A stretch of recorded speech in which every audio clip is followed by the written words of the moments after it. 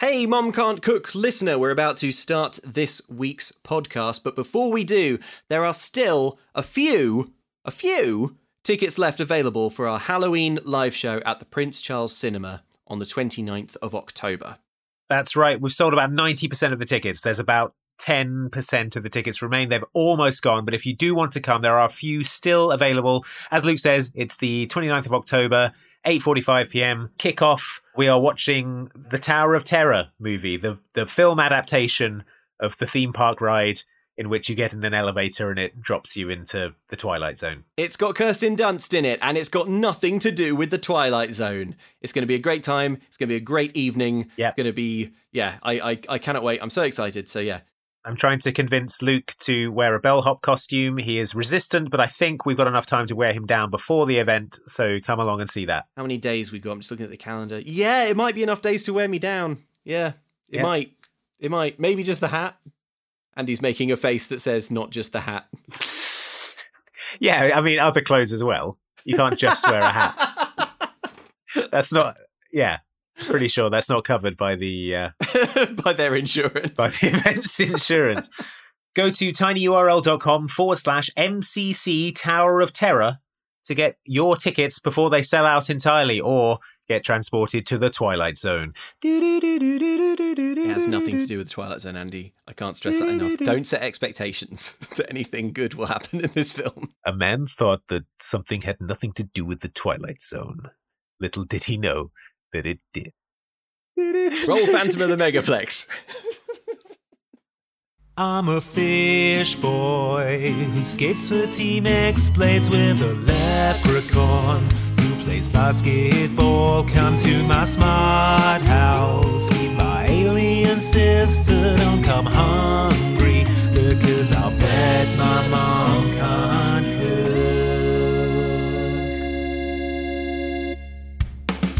Hello everyone and welcome to Mom Can't Cook, a spooky decom podcast. I'm one of your hosts, Angry Scarant, and with me is Spook West Awake.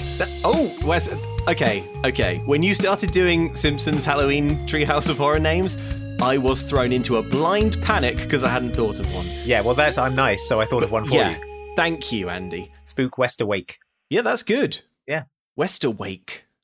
Mark Kermode is shaking his head. He's deleting the podcast. He's not going to listen past this point. Kermode, come on. It's because what spooky Halloween nickname can you make with Mark Kermode? You can't. Mark Kermode. Dark Kerbones. Kermode. Yeah, Kerbones. Exactly. He's jealous. And that's why he won't admit it. Dark Kerbones.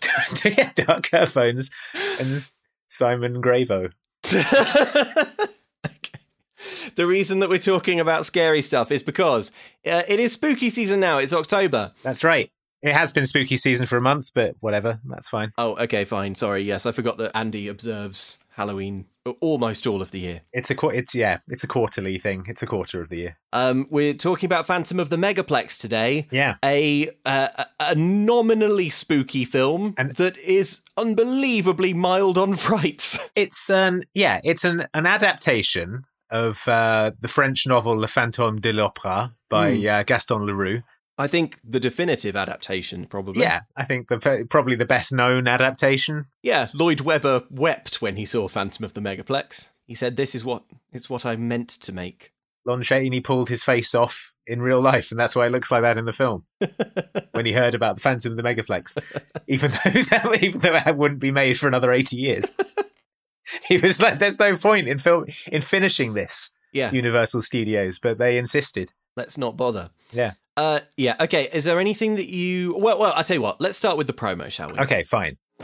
Something's fishy at the Cotton Hills Megaplex. We must find out who is causing this chaos and make it stop. Is it Pete? Is it Karen? Is it a living person? At all? Phantom of the Megaplex strikes again! Friday, November 10th. You need me to help you solve this. Disney Channel asks, who done it? Maybe you two guys have seen way too many movies. Phantom of the Megaplex, a Disney Channel original movie. I want him found. Phantom of the Megaplex, opening Friday, November 10th at 7, 6 Central. Only in Zoom weekends. So is there anything you want to get off your chest about Phantom of the Megaplex before we begin? Yes. This film is kind of a hard watch, I would say. because of its quality. the primary emotion it seeks to evoke is like stress. It's mostly like unbearable, uncomfortable, unpleasant stress is the sort of overriding theme of this film. Yeah, definitely. If that's definitely a theme. Another theme is a sort of uncritical love of old Hollywood, the movies, the movies, which of we the can silver screen, the magic of cinema. Yeah, which we can dig into. Yeah, I which think is there's rich a solid coming from this film. I know. There's a solid premise in this film, I think, about everything going wrong in a megaplex and the hunt to find the phantom. The mysterious phantom. Who's causing it. But it is buried under so much nonsense, and it is not spooky enough at all. And also, it doesn't make any sense. And also, there are too many films in this film. Yeah. Yeah, it constantly references films, but I guess for legal reasons or something, can't actually name any films at all. Well, it has to make up its own films. They've all got like ludicrously improbable names that no film would ever be called. Yeah, and it gets more and more annoying the more they do it, and they do it a lot. Yeah. And as Andy says, no DCOM is famous for its plot. Every DCOM has plot holes, but this is the only one that like has a plot hole you could like drive a Buick through. You could drive a Megaplex through. You cannot miss it. Most plot holes is a kind of like you go on IMDb and it's like, if Neo did this, then how could Morpheus possibly have known? You know, that kind of thing. This is like everyone who watches this at every age and every time will say, hang on, how did X do X? Yeah. We will come to it in I want to get into great detail. Yeah. On the plot, the gaping wound that is the plot hole in this film. Yeah.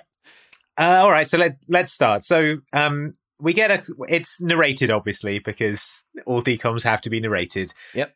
By the protagonist, Pete Riley. He's 17. He works at a cinema.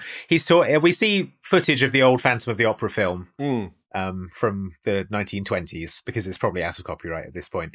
Yeah. And this guy is talking about how history is usually boring, but this history is about a cinema, so it's interesting, actually. Yep. Sometimes history can slam right into the present and totally blow your mind, Pete asserts.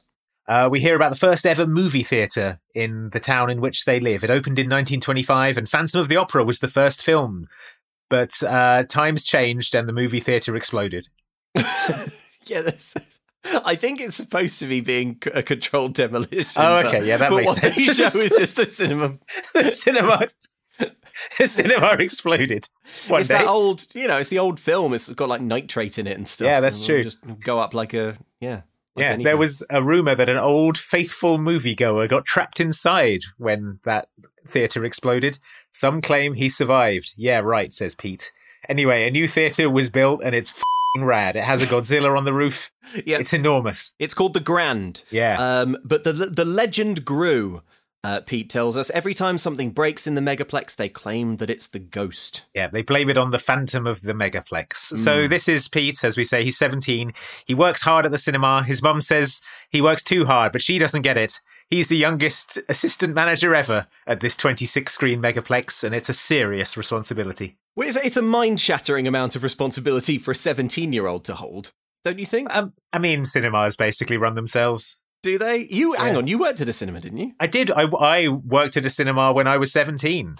So I have first-hand knowledge of the world of this film. Oh my gosh. I was not the assistant manager, but, it's fine. Okay, what I will say from my first-hand knowledge of working in a cinema is this film doesn't show enough of people sweeping up screens after films are finished. That was what I estimate to be about 70% of the job. And there are some messy customers in this film. Right. Saturday morning kids showings, carnage. Absolute carnage. We would have to rebuild the screen from the ground up after each screening of Shrek the Third. Just fire a flamethrower through the doors. Yeah, that was it. That was gone. Bring in all new upholstery, all new chairs, all new staff. These ones are all have been cannibalized. Thaw out some new stuff.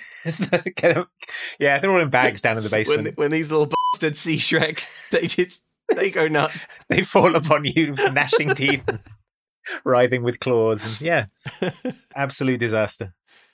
So, Pete has a mind-shattering amount of responsibility. We see him studiously cleaning. Yeah. His mum doesn't get it. She probably thinks he should be in school. We see the senior manager, a man called Sean McGibbon. Yes. We get a lower third on the screen in a sort of distracting font for some reason. Implausibly named Sean McGibbon. Now, Sean is freaking out for the following complicated reason. Yeah. Oh my god. Okay. Okay. If you are listening to this podcast while you're doing anything else, yeah, you need to stop doing that. Just pay attention to this bit. Just pay attention. If you're driving, pull over. Because you need to brace yourself for an overwhelming number of characters and an overwhelming number of fake films, but mostly character. I cannot believe how many characters this film has. It has so many characters and quite a complicated plot. So just engage cruise control, maybe steer with your knees if you can. Yeah, and just give us your focus for a moment. I'm going to keep count of the new characters as they're introduced. Right. We've had Pete, he doesn't count, he's the protagonist. Pete, Sean McGibbon, manager. Okay. The theatre owner, Wolfgang Niedermeyer, who is shown on the cover of Theatre Owners of America magazine, which can't be real. That cannot be real. Hats off to the publishers of this periodical for managing to fill a magazine every month. Well, for managing to land the Wolfgang Niedermeyer cover. I know. Well, huge story. I mean, the magazine isn't even about theatre ownership. It's about owners. Yeah. The Theatre Owners of America magazine. I imagine this isn't Niedermeyer's first cover. It's got a steamy pin-up of Wolfgang Niedermeyer. So this Niedermeyer, he has scored a coup because a movie called Midnight Mayhem that was filmed not too far from the theatre last year, he's used his connections to get them to have the premiere right here at the Grand Megaplex. Great. So that's happening. Yep. Next character, Ricky Leary, a.k.a. Ricky Rules. 3. No matter what you're doing, he's got the procedure for it. But don't think about him, because here's Terry Tortora, a.k.a. Scary Terry. She works the cinema and always tells stories about how people die and stuff. It's the same actor who plays Amber DeLacio in Mean Girls, if you like Mean Girls. She's telling a story where some kids were doing a similar setup with some spotlights, and the spotlight rolled backwards and they lost their fingers and toes and junk. So, that is a scary story. That is a scary story. Okay, but don't think about Terry. There's no time, because here's Hilary Horan, a.k.a. Hilary Honey. She's a grandma in a teenage body. She makes sure people eat enough and calls them sweetie, etc. Shut up, there's no time. Mark Jeffries, a.k.a. question mark. He asks questions. Questions like, who's Mark Jeffries? It doesn't matter, because here's Lacey Ling, a.k.a. Racy Lacey. She talks fast, but not as fast as Pete. It's Pete again. Pete's back. And he's telling us about Merle. He's the head projectionist. Hey. He gives techno-speak answers to everything. Thinking about Merle, are you? Well, stop that, because here's beloved actor Mickey Rooney, who's in this film for some reason as a man called Movie Mason. Movie Mason, he doesn't work here, he just thinks he does, explains Pete. He is essentially a very old man who wanders around in black tie bothering everyone. He doesn't work at the cinema, he just hangs around the escalators and kisses the cardboard standees. We're told his family opened the original theatre that exploded. He loves movies more than anything, and he has a hard time letting go, which is why he hangs around the escalators dressed in white tie and tails.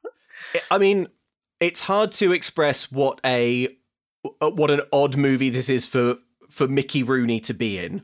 I had to Google that this wasn't his final film, because he is so old in this. Yeah, he's so old. I mean, if you're not familiar, Mickey Rooney is an actual icon of old Hollywood. He was a co-star and great friend to Judy Garland, and he was married to Ava Gardner in the early 40s. So, just to put it in historic perspective, Mickey Rooney is was one of those last links to that sort of golden age of Hollywood. Mickey Rooney is 80 in this film. Right. I think it wasn't his final film. He did continue acting for quite a few more years after this. So that's because you would hate for this to be Mickey Rooney's last film. That wouldn't be good for anybody. I feel like that must have been a sort of mental calculus Mickey Rooney had to do before accepting this film. It's went for a full screening and they're like, we think you've got a few more years in you, Mickey. And he was like, fine, I'll do it. And I've got I've got more respect for Mickey Rooney then, because it's a hell of a roll of the dice. Because this would be a terrible final film. Yeah, exactly. That's why. Yeah, he must have got checked out beforehand. They're like, we think you'll make it to another film. Yeah, and he's like, fine. I lost count of new characters. I think we were on 9 or possibly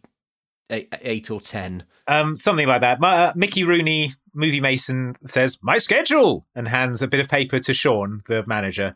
Sean puts it in a bin right in front of his face and walks off. Yeah. But there's no time to think about that, because there's another character, a girl called Caitlin Kerrigan. Oh. And that's a girl that Pete has a crush on. She has a friend called Lisa, just in case you were worried there weren't enough characters in this. Lisa contributes absolutely nothing to the story. And that is fine. It's just that at this point, I really do expect everyone to be pulling some weight. Yeah. When you've got this many characters, they need to have a purpose, otherwise why are they here? Exactly. Lisa has no purpose, but she's introduced. Remember that? Lisa, she's here. Yep. So Pete has got her and her friend Lisa early passes into the premiere this evening, which we remind you is the premiere of a movie called Midnight Mayhem. Midnight Mayhem. It's a very big deal for the Megaplex. Big coup scored by Wolfgang Niedermeyer, owner of the theatre, who we haven't met yet. We've just seen him on the cover of the magazine. Yeah. So tonight has to be perfect, Pete says. We cut to Sean giving a pep talk / bollocking to his teenage staff. Yeah, and the extremely elderly movie Mason, who is not an employee. Who again doesn't work there. And is dressed like he's going to the governor's ball. Sean is explaining that tonight careers will be made and broken. Yeah. He doesn't at that point give a significant look to to Mickey Rooney, but to movie Mason. Yeah, but I think it's implied. He says, "Rise to my level or be gone," which is good. His cell phone goes. It's Niedermeyer. He's talking to Niedermeyer, and suddenly Sean's face falls, and he says, "If you feel that your son-in-law is the best man for the general manager's job, then that's a decision I will have to respect." Probably could have walked off and had this conversation instead. That's the note I have, that for some reason he gets this bad news, and then instead of going, yep, sorry, 1 second, and then sort of popping out to, he's just like, I think I'll stand in front of all of these teenagers who already don't respect me and make sure that they know, A, that your son-in-law has taken the job I wanted, and B, that I'm extremely upset. It's a brutal disgrace. What's that, Mr. Niedermeyer? I am unsuitable for the role due to my many personality flaws. Wow. I could. You wouldn't trust me to run a projector in my mum's basement, let alone a Megaplex? Wow, that's harsh, Mr. Niedermeyer. I wish you hadn't said it. And part of me wishes I hadn't repeated it. In front of all these snickering teenagers. Let me just look around to see if they heard. Oh, yeah, they heard. Oh, they heard everything. Oh, Mr. Niedermeyer, they're all frowning at me. So, we'll see you tonight, he says through a mask of tears. He twitches. He has lost all respect in the eyes of the teens. Yeah. He's going through the housekeeping for tonight's premiere. "You're a good man, Pete," he says to Pete. "You might go places in this organisation. And by the way, if anything goes wrong tonight, I'm throwing you under the bus." Hopefully a metaphorical one. Then everyone is dismissed. Next, we see Pete driving home in a convertible VW Beetle. Well, the Disney Channel must have just got like a job lot at some point. Of VW Beetles. VW Beetles. It's weird. Now, if only all of the plot that we've given so far was all of the plot. Was all of the plot. And credits could roll. But no, we've got more plot and more characters. More important characters. Because Pete... So many important characters. Yeah. Pete drives home. He's going to go back to the cinema in a minute, and you might think, couldn't he just have started at home and then go to the cinema and just do one trip? But no. Couldn't he have stayed at the cinema? Why does he go back and forth between the cinema during a single shift? Yeah, that's right. He's working there first thing in the morning, goes home to have his breakfast, and then goes back to the cinema, goes back to have his lunch, goes back to the cinema. Are they not allowed to eat in the cinema, maybe? They've got no break room. I don't know about Pete, but the cinema I worked in was part of a shopping mall. And we struck up a sort of under-the-table deal with the Burger King and Sbarro Pizza next to the cinema, where we would let their employees into the cinema for free, and they would give us free pizza and Burger King. And that was an arrangement that worked really well until the Sbarro had to close because of the amount of free pizza we had. So. How much free pizza does it take to close a Sbarro? Every member of staff of the cinema are eating a whole free pizza every day, I think. There was no dough left for paying customers. Pretty much, I think. Yeah. The manager of Sbarro's like, oh, I won't want to shut down this deal, but Shrek 3 is coming out. I'm going to make that Shrek pizza I've always dreamed of. Yeah. Okay, so Pete goes home, and we meet his mom. Who is Xenon's aunt. Yes, Xenon's aunt. And we meet his sister. The sister is called Karen. Mm-hmm. They are having an argument about Karen having to babysit that night. Yeah. You always do this to me. You tell me you want me to have a life, so then I make plans with my friends, and then suddenly at the last second, you say you need me to babysit. I told you last Monday I needed you for tonight. Was I listening? Are you ever? What's up? Mom's going out with George tonight. Oh, I think you might finally propose. Why do you guys keep pushing this? You and George are great together. You're always happy when he's around. Oh yeah, you know what you should do? You should be like Gilly Blake and always a bridesmaid. Tell him how great you look in white. Ask him if he wants to play old maid, and then tell him you'll give him a ring when you get home. Does every reference in your life have to be from a movie? Why shouldn't it be? You sound exactly like the grouchy old dad in Blank Screen. Yeah, well, I just think it'd be cool if every once in a while you two lived in the real world. Boring. So we also find out that the mom is going out with someone called George. More characters, good. Yeah, great. Pete speculates that this George may propose. The sister references a bunch of rom-coms, and Pete is annoyed because everything that the sister says is a movie reference. And then up walks the hitherto unseen brother called Brian, who says, "Man, you sound just like the grouchy old dad in the film Blank Screen." So everyone in this family is obsessed with films. Except Pete, the one who works at a who cinema. works at a cinema. He hates films. Yeah. The kids continue to put pressure on Mum regarding George proposing. The sister says, as Wendy Dillon said in Maybe Baby, until you apply the headlock, he might never comply with wedlock. Wow. Which is just one of cinema's greatest quotes. Move over, frankly, my dear, I don't give a damn. Comply with wedlock. Until you apply the headlock. Well, dear, until you put this headlock on, I simply wasn't going to comply with wedlock. Frankly, my dear, until you apply the headlock, I won't comply with wedlock. Jesus. So it's a weird trope in kids' movies, including DCOMs, this idea that kids are so keen to see their parents get laid. Like, you know, well, it's extremes, isn't it? It's either the other way round. It's either mum's got a date with a vampire kid, not wanting it under any circumstances, yes. Or it's this where they're so desperate for their mum to remarry. Yeah, because they're desperate to repair the Walt Disney nuclear family. Yeah, you know, the Walt Disney natural state of things. Mm-hmm, mm-hmm. So, at this point is when I looked it up, and I looked up Blank Screen. I was like, that's not a movie, right? And no, none of these movies are real, because the next film we hear about is the brother asks if Karen and him can go and see Farmer Brown Goes to Town. But Karen wants to see a film called University of Death. Well, yeah, so Brian asks if he can see Farmer Brown Goes to Town. Farmer Brown Goes to Town. The mom is interrupted before she can reply to that, but I'm reasonably sure she would say no because it's a pornographic film. And Brian is... Okay. Brian is about 8. Okay, I'm glad... You're glad I said it. I'm glad you said that and I didn't have to say Farmer Brown Goes to Town is clearly a porn. The movie Farmer Brown Goes to Town.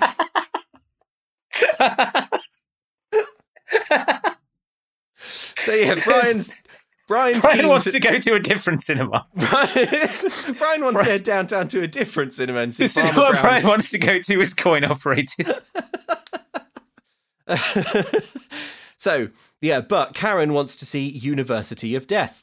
So they compromise. This is so unnecessarily complicated. So complicated. They compromise on a plan whereby Karen and Brian, the siblings, can go to see Farmer Brown Goes to Town.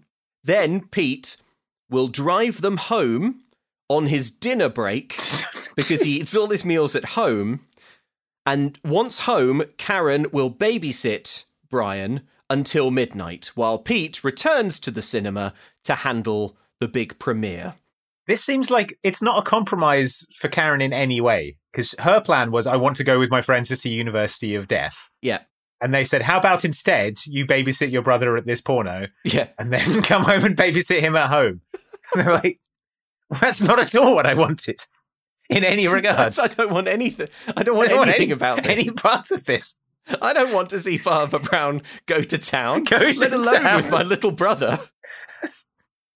So they introduce a character trait of the mom here, and in the start of the next scene that they drop immediately, where she corrects everyone's grammar. She corrects the sister's grammar, and then at the start of the next scene, she corrects Pete's grammar. She's like, "Oh," and then it stops. Him and I and whom, and then she just doesn't do it ever again. Yeah, I think they thought we've got to give her something, and they were like, maybe she can't cook, and then someone was like, I don't know, are we overusing that? Seems like something someone would make a podcast about in the future. She's like, what if she was a really annoying grammar pedant? Let's try it a couple of times. Nah, it's not really working for me. Or shall I remove the previous 2 times she did it? Nah. Oh, you're already filming it. It's like, oh no, the backspace key fell off. Oh man. Never mind. Oh no, a big car drove over it. I can't put it back on now. It's all crushed. The backspace key falling off is the only explanation for like the way this film turns out. There's no way to go back. No, and check, or that they were filming it in real time. The writer was literally paper aeroplaning pages of the script across the set. Just shout it. We'll say it. The mic won't pick you up. Just leave a 1 second gap between each word. We'll edit the gap out. Phantom of the Megaplex. Farmer Brown goes to... I know he's not going to say town. He can't possibly. I'm already saying it. So inside the house, Pete is eating a gigantic mixing bowl full of cornflakes. Yeah, it's like a salad bowl full of cereal. Yeah, it's not remarked upon. But no. I don't know. I mean, I guess he doesn't get to eat at the cinema, so maybe it makes sense. So Mom is distressed to learn that at work, Pete was up on the roof of the cinema securing big inflatables. But Pete doesn't mind. All he wants to do is work. He loves working at the cinema. Yeah. Pete is concerned that if he has to have his little siblings at the cinema today, they might make comments in front of Caitlin, who you'll remember is the girl he has a crush on. He's scored her tickets to the premiere, and so he doesn't want Caitlin to be in the same building as his little siblings in case they embarrass him. Yeah, that's right. Cramping his style. That's what he's worried about. His mum, there's some talk of his dead dad. He loved movies. Maybe that's why Pete ended up there, she says. Mum thinks he's putting in too many hours. She's worried he'll burn out before he's 30. Pete, on the other hand, thinks he'll get rich. I can guarantee neither of these things will happen. This is the point that the film, I feel like, needs to introduce some reason why he's doing all this working to get money. Because... yeah, like something he's saving up for. Yeah, there's nothing... It hasn't been introduced that there's anything he's saving up money for. I mean, we are told later that he needs money to sort of try and woo Caitlin. But I feel like that needed to be introduced earlier because it's just like, oh, I'm working all these hours. I've got this money. But I eat at home and don't spend it on anything. What would be a fine reason is that he loves movies. Yeah. And that's why he enjoys... It's like, it's not so much that... He likes the money, but he just really likes to be at the cinema. But he goes out of his way to explain that he sort of disdains movies. Yeah. It's... So... yes. Weird. Yeah. Anyway, it turns out that Madison Ashley Metz is going to be at the premiere. Who's that? Dunno. Film doesn't really tell us either. Anyway. So Mom is excited for Pete. She's talking about the premiere. Because it's 3 names, Madison Ashley Metz, you know it's a DCOM writer's idea of a sort of teen star. Yes. That's the only context we have to go on here. What was the other one? It's another Terence Patrick McCormick. Terence Patrick McCormick. Yeah. So Mom asks Pete if he's nervous. Pete replies, don't worry, we're pros at the cinema and we have it under control. Smash cut to the theatre where it's not under control. Sean McGibbon just heard on the phone that Craig and Randy are sick and Jenna is, quote, simply lost in the ozone. That's right. As a Colonian freedom fighter, she's become lost in the ozone. She's assumed her bubble form. And gone General Savant's attack ships amassing. God. And she's simply become lost in the ozone. So she's gone. She's aghast now. Sean McGibbon starts hiccuping because it's a thing he says happens when he gets nervous. Yeah. Ricky Rules is moaning that because they're understaffed, all breaks have been cancelled, which is a violation of their union contracts. He says, remember that rules are his thing. Yeah. But with a persuasive hand on the shoulder, Pete comes up like a real scab and convinces him to forget about this and not make a fuss. Yeah, the idea of like adhering to a union contract is played as a sort of like real stick in the mud jerk, like poor work ethic kind of. Yeah, like, oh, I like bureaucracy. I'm Ricky Rules. I like my union contract to be observed. Oh, I like to have pleasant working conditions. Yeah, the ghost of Walt Disney smiles broadly. Nods in silent approval from hell. So the gang notes. So sorry, I've just got a note here. I'm trying to figure out what kind of a movie Midnight Mayhem is. Pete's wearing a porno, button. I imagine. I mean, yeah, this theatre is a porno theatre, so I assume. Oh no! Now every film is going to seem like... No, so Pete is wearing a button, like a badge that is for Midnight Mayhem. There's a dinosaur on it. Yes. And it uses the Jurassic Park font. How is that allowed? I don't know. So I think it's supposed to be like, they're trying to make it like it's Jurassic Park, but as we'll see later, it very clearly isn't. Yeah, I think it's like a sort of big monster-style blockbuster. Yeah. So there's also a net for a balloon drop that's been set up. Sean set it up. We hear some spooky laughter. We cut to the sister Karen secretly planning to go and see University of Death. She's on the phone with her friends. She's saying that her mum doesn't want her to see it, but we teens see worse things on the 6 o'clock news, she says, like a normal teen would say, not a 50-year-old decom writer. Brian overhears this plan that Karen's cooking up and panics about being left alone in the cinema. He says, what if it's like Waldorf's Revenge, where a criminal takes a kid hostage in the cinema? Yeah. Or what if it's like Flood and the place floods? Yeah, Flood, a movie in which apparently a cinema floods and a small boy dies. Waldorf's Revenge, a film in which a criminal takes a kid hostage in the cinema. What a specific reference you have to hand, Brian. What if it's like Waldorf's Revenge, where a phantom haunts the Megaplex? That feels like they should have called that film Phantom of the Megaplex. No. So ultimately, Karen bribes Brian to come along with the promise of being taken in the future to see Power Penguins for Olympic glory. Yeah, I think that's supposed to be like a Mighty Ducks riff. Yeah, right? we see like a standee for it later, and it looks like a Mighty Ducks. It's a bit weird though that sort of Brian is painted as this sort of, you know, a cinephile, kind of an appreciator of the rare, you know, the cinematic arts. Kubrick, Lynch. Yeah. These are the altars at which he a real mini Kermode, this kid. Yeah, exactly. And now he's like, no, I only want to see Power Penguins for Olympic glory. Maybe it was directed by William Friedkin. This is true.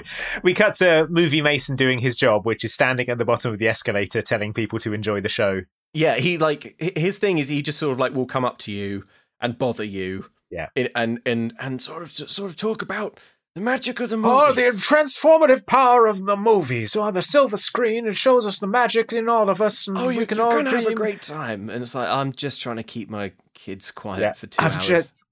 Buddy, I'm just here at the porno theatre to I just want to crank my hog in peace. Oh, the magic of the silver the magic of the porno cinema. Hollywood.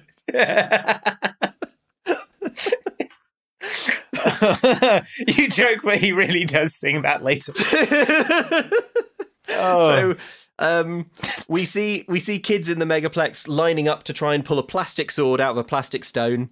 It's a sort of a promotional. It's a promotional stunt for Merlin on Mars, I think is the name of the movie.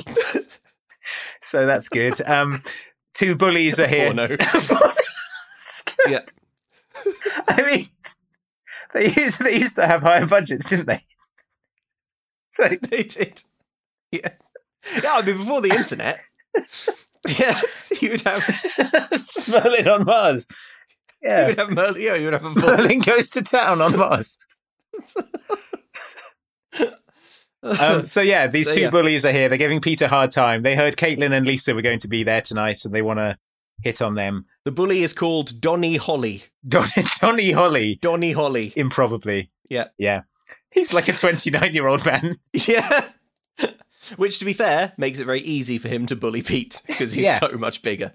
Pete goes on a sort of self-pitying rant about why he hates Donny Holly. Yeah. Because he's handsome and rich. And this is why he needs the money. He has to keep up with Donny Holly. Yep. My whole life, Donny Holly's been like some dark shadow. In school, sports, girls. If I want it, he wants it. He's the one who usually gets it. Well, does he know that you like Caitlin, huh? I think it's just a coincidence he showed up tonight. Now I'll be working my buns off. He'll hunt her down, pour on some of his gross charm. I hate Donny. Never worked a day in his life. All the girls think he's just so good looking. He has a totally perfect life. But you are so way sweeter, doll.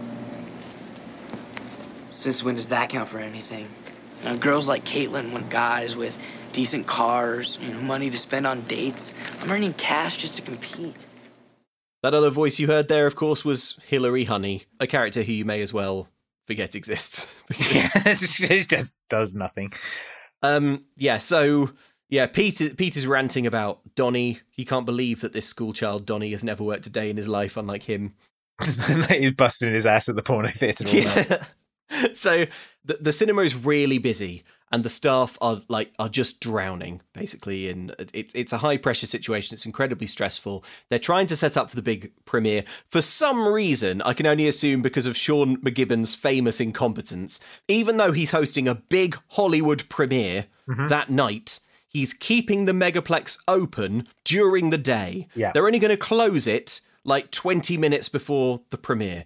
Just shut it for a private event, my man. Yeah, if it's the most important thing that's ever happened to this Megaplex. Yeah. Ashley Madison Metz, or whatever her name was. Yeah. Madison Ashley Metz. She's going to be picking her way around the ruined Shrek the Third theatre, trying to find a seat that isn't covered in ice cream and vomit. Yeah, exactly. And failing. Yeah. So, but for some reason they don't. They run the Megaplex at capacity, all screens going all the time in the run up to this premiere. So they're trying to sort of run the Megaplex, and they're trying to set up for this premiere, which, sidebar, even if everything goes right, is going to suck, because everything that they're planning and putting up is it's awful. It's like a child's birthday party. Yeah, like this balloon drop that Andy mentioned. Imagine a sort of Hollywood premiere balloon drop. Now stop imagining that, and imagine it's like 5th birthday party balloons, and there are sort of 10 of them. Yeah. They've got a big wind machine. What? Why? Who at the premiere is excited to be fiercely blown at? To be blown on. Well, I mean, someone with an idea for spectacle is Movie Mason, who comes up to Sean at this point and says, "Have you considered my idea to install a live organ in the cinema?" In the porno theatre. Just... Sean says, "No, I'm not installing an organ, old man. You don't work here." But Movie Mason sees that the two ushers are being overwhelmed by people trying to get into the cinema. And he says, I can work here for free and be a ticket taker. Movies are about magic, etc. Commerce. Yeah. And he swells with pride as Sean puts a bow tie on him. He's pathetically grateful. Let's have a tiny clip of that, because we have to hear Movie Mason at this point. A man in crisis should not be burdened by irrelevant details. So you'd stand here and take tickets even if I can't pay you? Sean, movies are not about commerce, my friend. Movies are about magic. Is that a yes or a no? If he wants to do it, Sean, let him.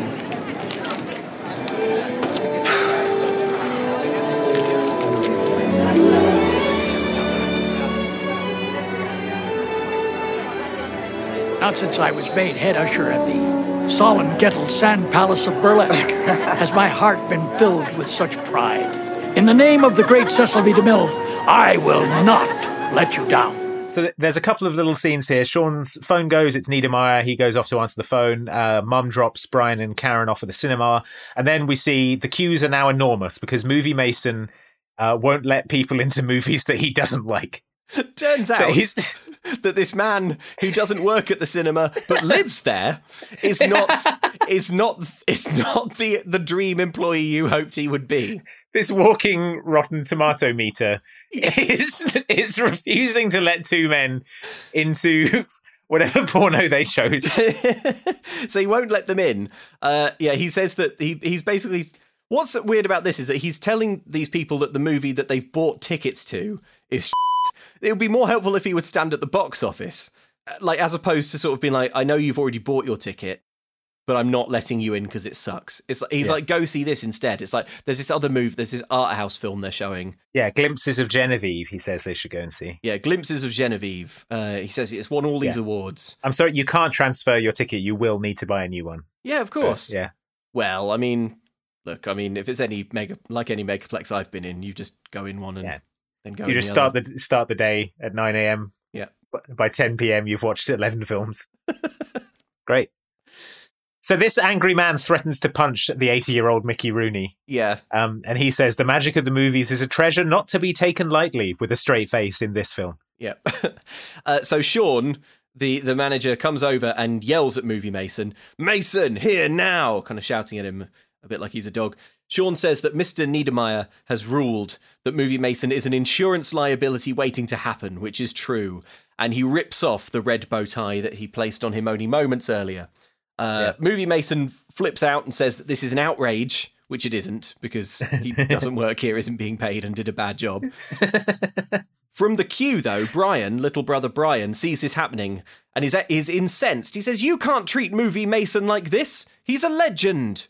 In the background, there's a big promo display for Power Penguins for Olympic Glory. Looks good.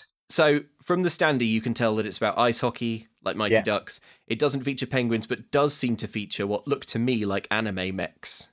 Well, that's why it looks good. Yeah, that's true. Yeah. So you've got Movie to form Mason up to defeat. I don't know. I can't think of a single ice hockey team. Yeah, Pucklaw, the evil king of pucks. So Movie Mason is fired from his unpaid ticket-taking job. He leaves confusingly.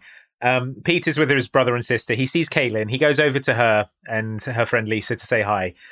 The brother, Brian, trying to get some candy out of the candy machine, somehow snaps the front off it, and then up comes Donnie Holly, who tries to fix it, but it then scatters gumballs everywhere. Everyone is sort of like slapstick slipping on these gumballs, and Brian shouts, "The Phantom of the Megaplex strikes again!" of this thing that he did. This problem he caused. Yeah. So it seems like all of these gumballs are going to be a problem. But thinking fast, Pete grabs a hockey stick from the Penguins display. Absolutely zero way there would be a real hockey stick in this standee, but continue. And in a sequence that is set to big band jazz, he starts using the hockey stick to shoot the gumballs into a trash can.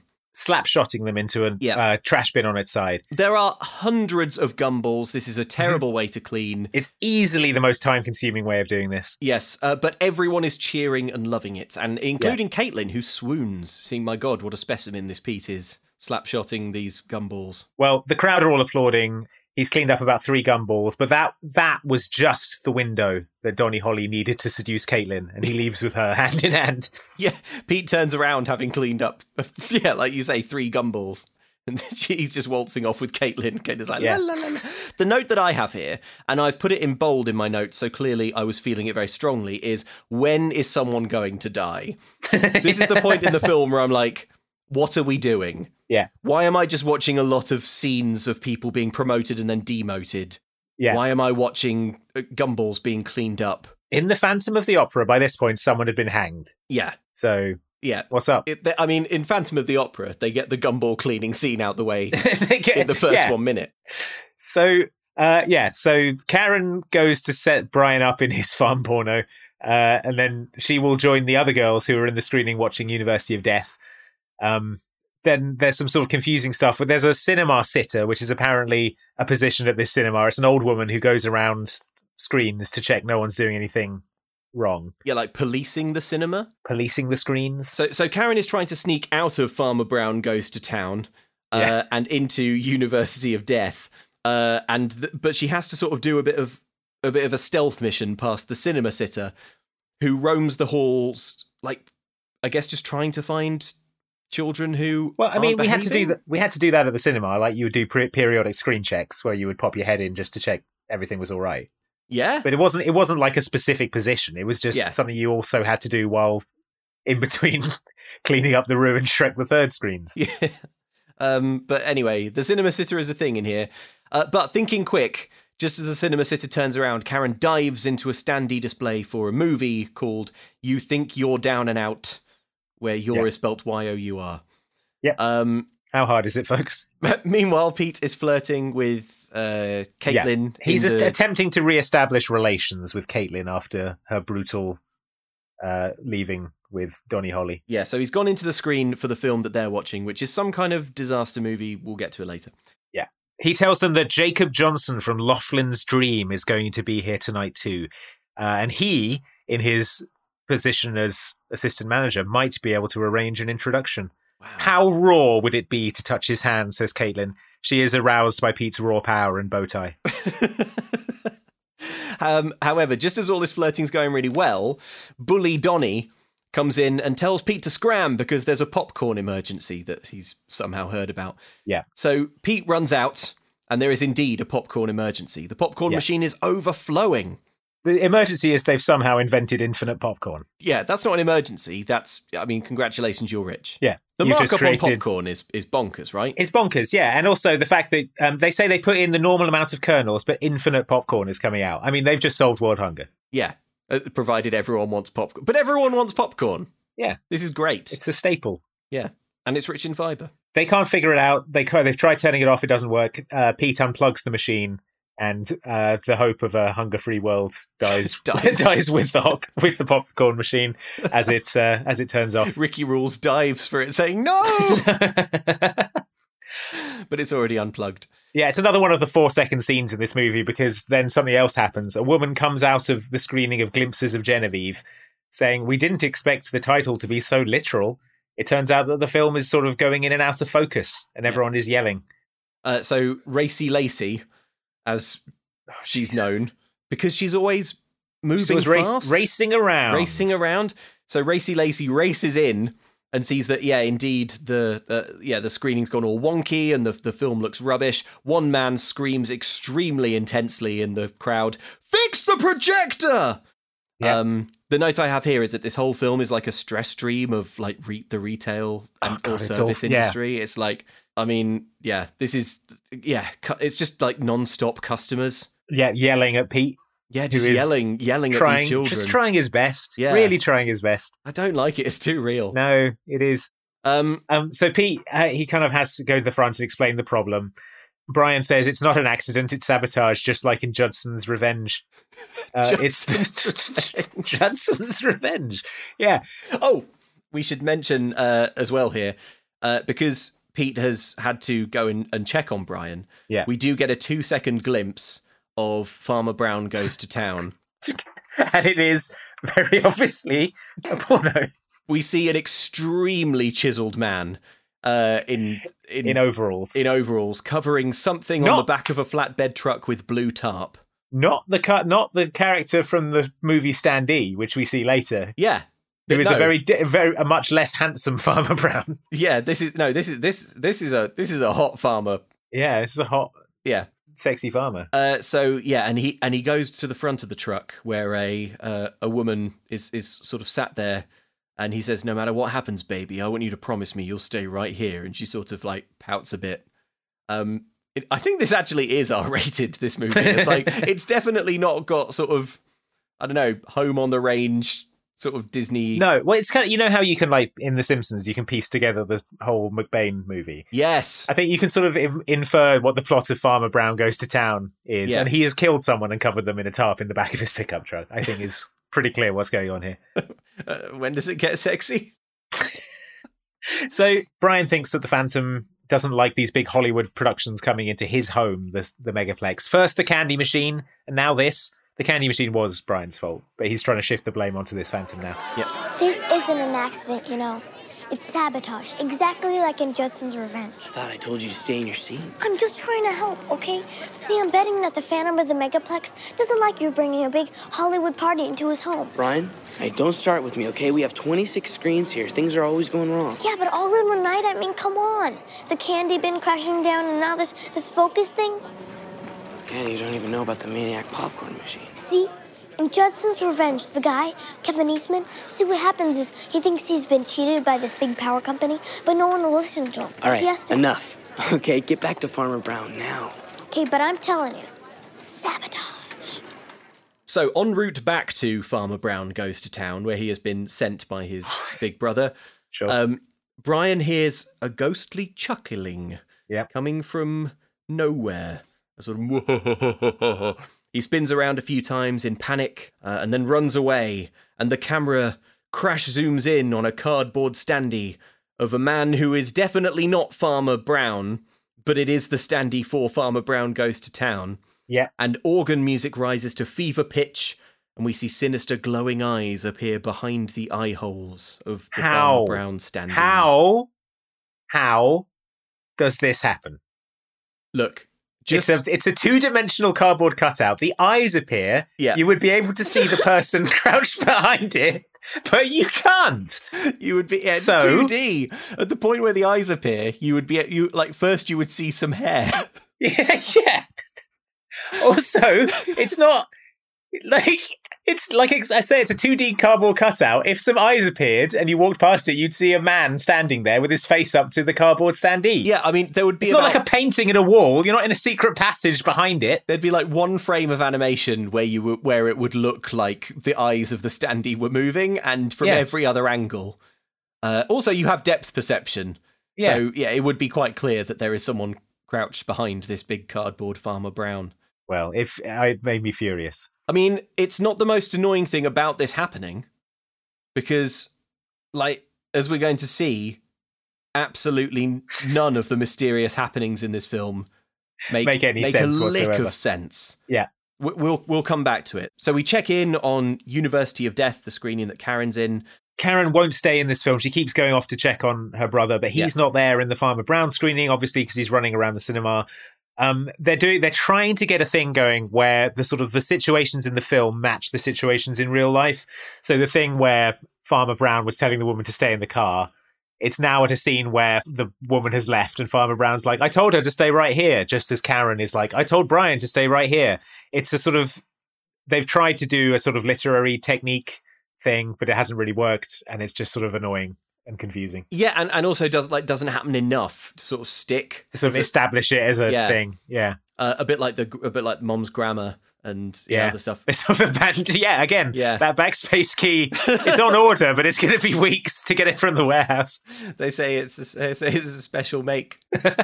Compaq only made one of this Palm Pilot, on which I typed Phantom of the Megaplex, which shows. Yeah. So back in the lobby, Ricky Rules is now fielding phone calls from Niedermeyer. And I know what you're thinking. Why is someone as lowly as Ricky Rules fielding calls from Niedermeyer? Well, it's because Sean, the manager, has disappeared. Ricky can't understand it. He thinks it's strange that Sean would disappear despite being publicly humiliated earlier. Yeah, and despite his job being unimportant. Yeah, this job is his life, he says, or it was until he was publicly humiliated earlier. Yeah. Anyway, there's a movie called Cut to Black, and the lights in it are going berserk. The lights are apparently tied into the same computer system as the projection from Glimpses of Genevieve.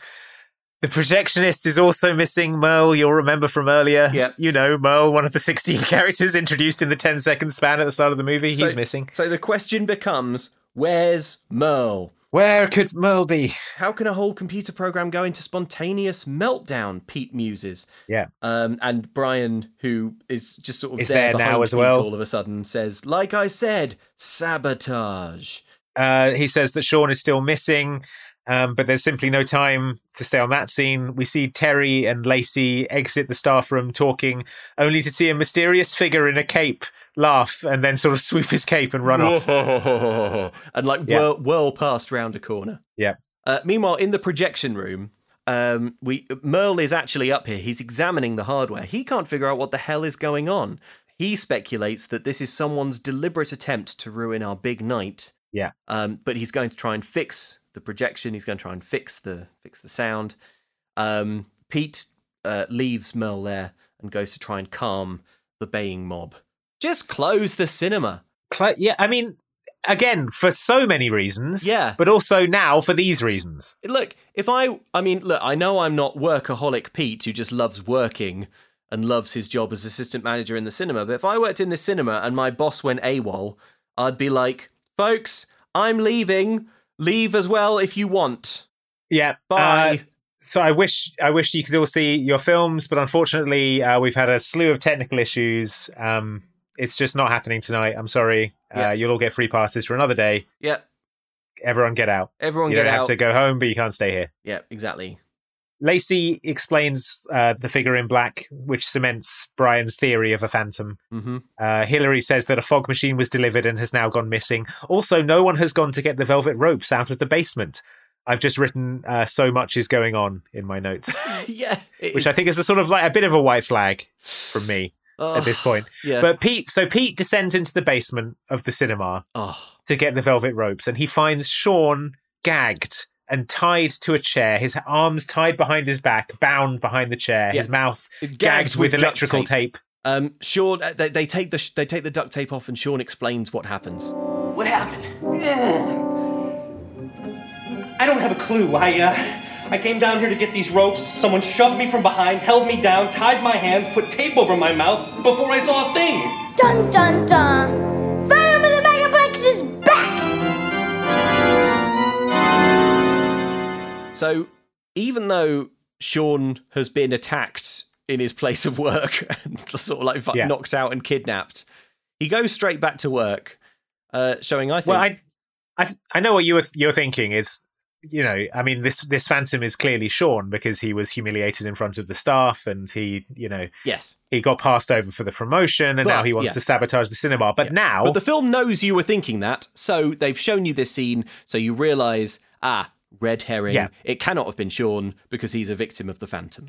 Yeah, so this is classic, like, eliminating suspects thing. Yeah. I mean, for Sean to now be the phantom, he would have to have duct taped his own mouth and tied himself into a chair with his hands behind his back. So eliminate Sean from your list of suspects. So, yeah, Sean goes straight back to work instead of calling the police. Outside the theatre, he rallies his troops. He says... He's kidnapped. Assaulted.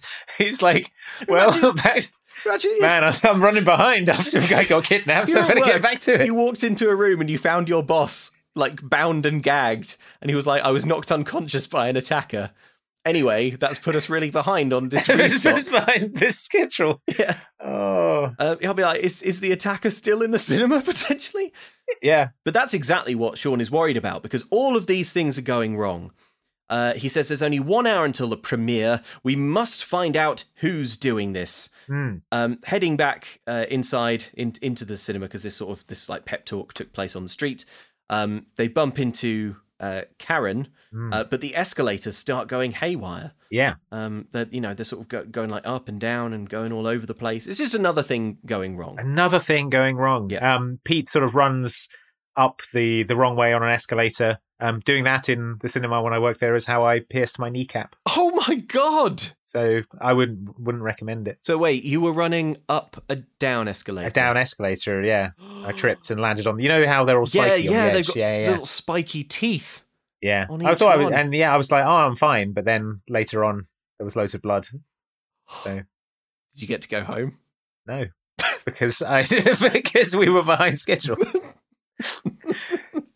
And I didn't blame it on a phantom. I just got on with it. So Pete says to Brian, go back to your movie.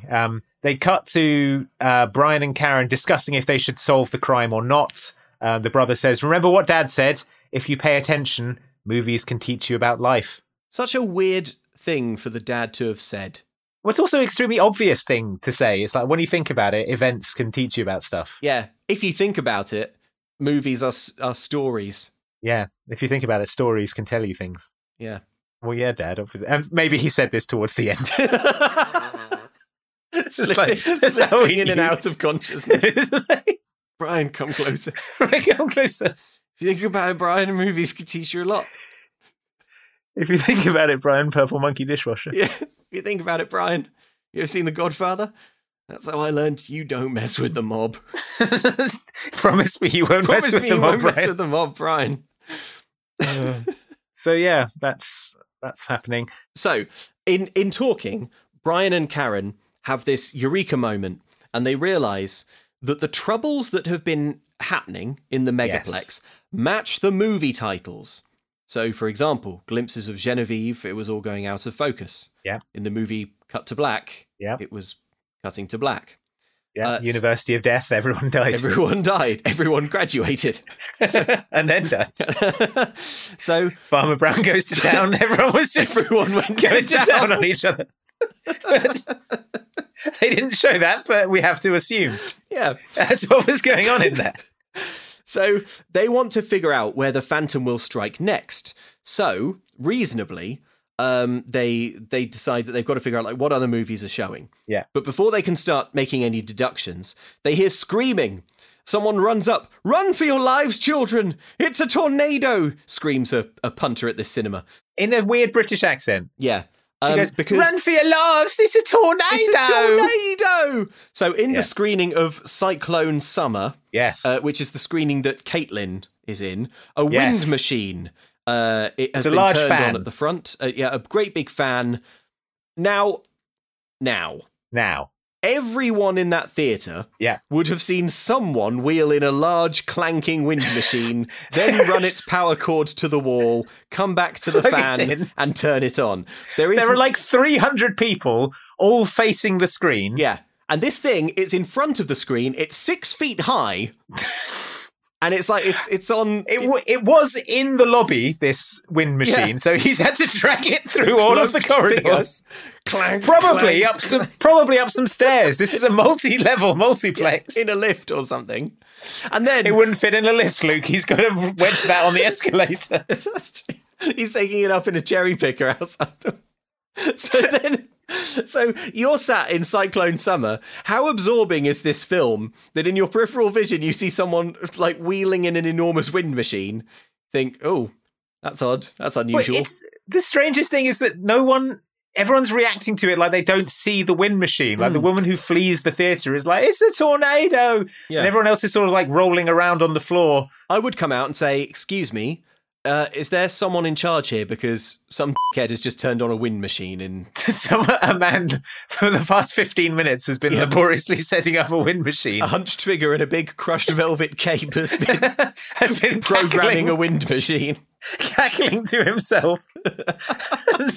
Setting up a wind machine. I mean, I tried to ignore him and enjoy the great movie, but also it's the world's most powerful wind machine. Yeah, it's like popcorn is flying through the air. People are almost getting like carried away by the force. Yeah, Pete runs at the fan to try and unplug it, but he's blown back into the seat. He's pinned to his chair. Force. At which point, this is the point where I asked, hang on, they were going to deploy this device in the premiere. Yeah. Like, yeah. Ashley, maybe for crowd control to keep back the undesirables. Ashley Addison Metz is going to be sort of blasted into... Terence Patrick McCormick is going to, like Team Rocket... fired into the stratosphere. Fired into the sky. I mean, all publicity is good publicity, right? Madison Ashley Metz killed at premiere by a huge wind machine. You might say the cast was blown away. Oh, what? I'm going to jail. Madison Ashley Metz blown into traffic. She had to wear that big dress. It caught the wind. She had to wear that cape. The Batwing cape carried her off. Oh, man. Okay, so yeah, this is the most accommodating cinema audience in history. They sat quietly while the Phantom of the Megaplex dragged an enormous industrial fan into their theatre, plugged it in, turned it on, and then ran out cackling. Now, at this point, you're thinking, could there be more things happening in this film? Well, good luck, because we now cut to Mom and George. Well, okay, Pete does save everyone from the fan. Oh, yeah, that's right. It's important to mention that they're not trapped there forever. Yeah, he turns the fan off. Yeah. We now cut to Mom and George, who are having a bad date. They can't find a table anywhere. They see some potted plants on like a windowsill outside a restaurant, and Mom kind of starts to draw out this weird laboured metaphor about potting plants. They're trying to sort of figure out whether it's about marriage. It's about marriage. George says he's not afraid of repotting to put plants together, but you just have to take it slow. And then Mom's pager beeps. It's Pete calling from the lobby payphone because he needs Mom to come and pick up Karen and Brian because things are going so wrong he cannot get away to drive them home. Well, yeah, all breaks have been cancelled because Sean, the manager, was assaulted and kidnapped. So I would mention that. So now everyone's dinner break is cancelled. Dinner's cancelled because of kidnap. Yeah. So she's going to go and pick up the kids, or is she, because her car won't start? Yeah. The Phantom. You can't blame that maybe. on the Phantom. Well, could be, couldn't it? Car won't start. I mean, it makes about as much sense as anything else As the everything Phantom else. does. Yeah, it's true. So, okay. Sean thinks that Movie Mason is the Phantom. Brian disagrees. Karen thinks that he's the sweetest person who ever lived. Sean says he's our Phantom and I want him found. So that's Sean's current theory. Yeah. Is that Movie Mason is the Phantom. Movie Mason is the Phantom. Riley. It's Movie Mason, our so-called Phantom. Think about it. He's ticked at me for having tossed him out. He's never gotten over the fact that he doesn't still own this place. What better revenge than ruining our biggest night? Mason would never do anything that mean. Movies are like sacred to him. In my opinion, that crazy old coot is capable of anything. You don't know him at all. He's like the sweetest person that ever lived. Why are these small people talking to me? Guys, will you just cool it? All right, this doesn't concern you. It does if he's gonna go around bad-mouthing Movie Mason. Yeah. I am telling you, he is our Phantom, and I want him found. So Pete is checking with staff to see if anyone's seen Movie Mason. One guy on the staff says that he thinks he saw him. He said that he forgave Sean and then he bought a ticket to Merlin on Mars. Presumably in that auditorium, everyone is like Arnold Schwarzenegger in Total Recall. Their eyeballs rolling around. Their eyeballs boiling out of their head. The Phantom has created a perfect vacuum. Well, it'll be easy. He just switches the wind machine to reverse and it sucks all the air out. It sucks all the air out and everyone dies. Yeah. For some reason, it was late at night. When I wrote down Merlin on Mars, I wrote in brackets, round table, red planet. Because I guess I was trying to pitch Was that Merlin your on Mars tagline? to myself. Yeah. Yeah. So next to so Pete has sent his siblings down to sit on this blue bench. Next to this blue bench where Karen and Brian are sat, Brian finds Movie Mason's work schedule, which remember is this piece of paper that every day he brings to Sean. We saw it thrown in the bin earlier. Brian retrieves it from that bin. Exactly. He looks at it, he reads something, he's shocked, and then he runs to ask Hillary where Movie Mason takes his dinner breaks. I wouldn't have thought that Movie Mason gets dinner breaks because he's not an employee. He doesn't work there and doesn't get breaks. But Hillary says that the answer is he always takes his dinner breaks in the basement, which, I mean, sidebar, is unbelievably bleak. Yeah. He lives in the cinema and eats dinner in the basement. Dinner in the basement.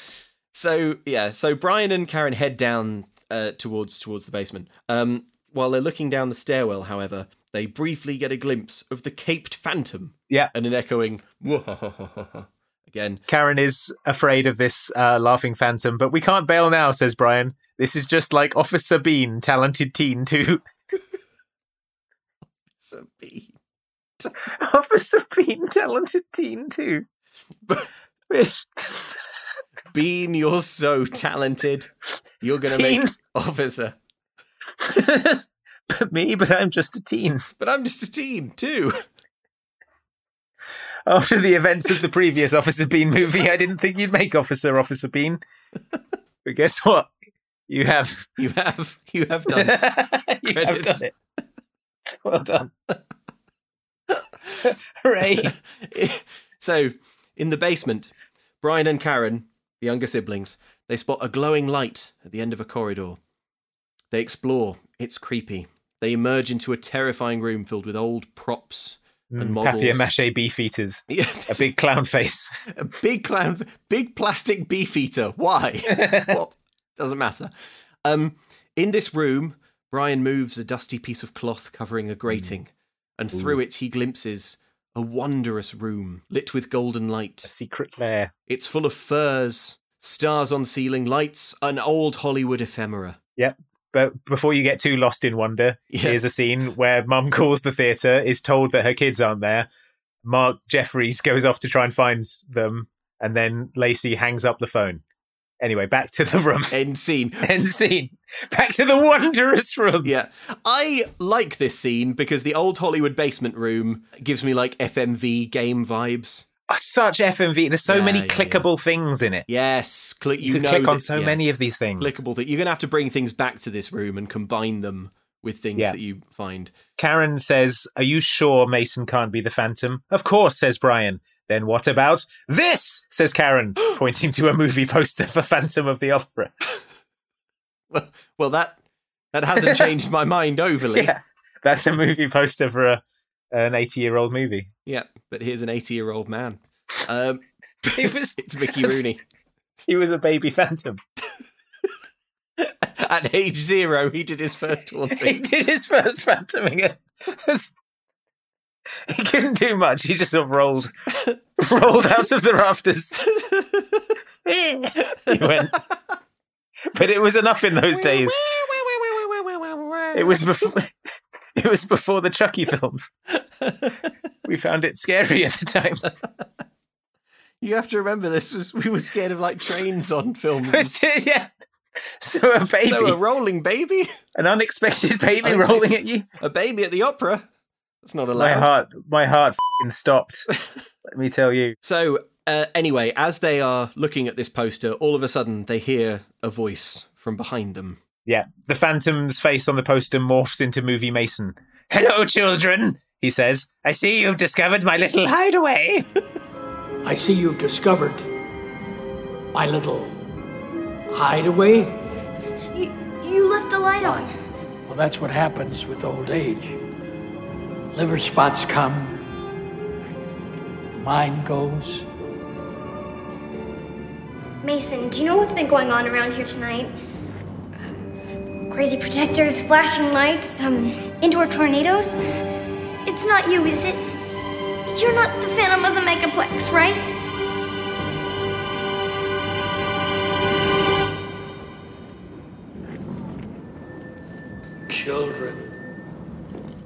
Children. When we arrive in this world, magic is all around us. You simply have to see a baby discover a butterfly or a toddler splash in the bath for the first time. Yet, as years pass, simple pleasures aren't quite so simple to find. Myths and legends fall away. Santa's secrets are revealed. Card tricks lose their fascination. True wonder is harder to come by. But there's always magic at the movies. Pirate ships, bicycles that fly, angels earn their wings, beautiful women marry handsome men, and we all learn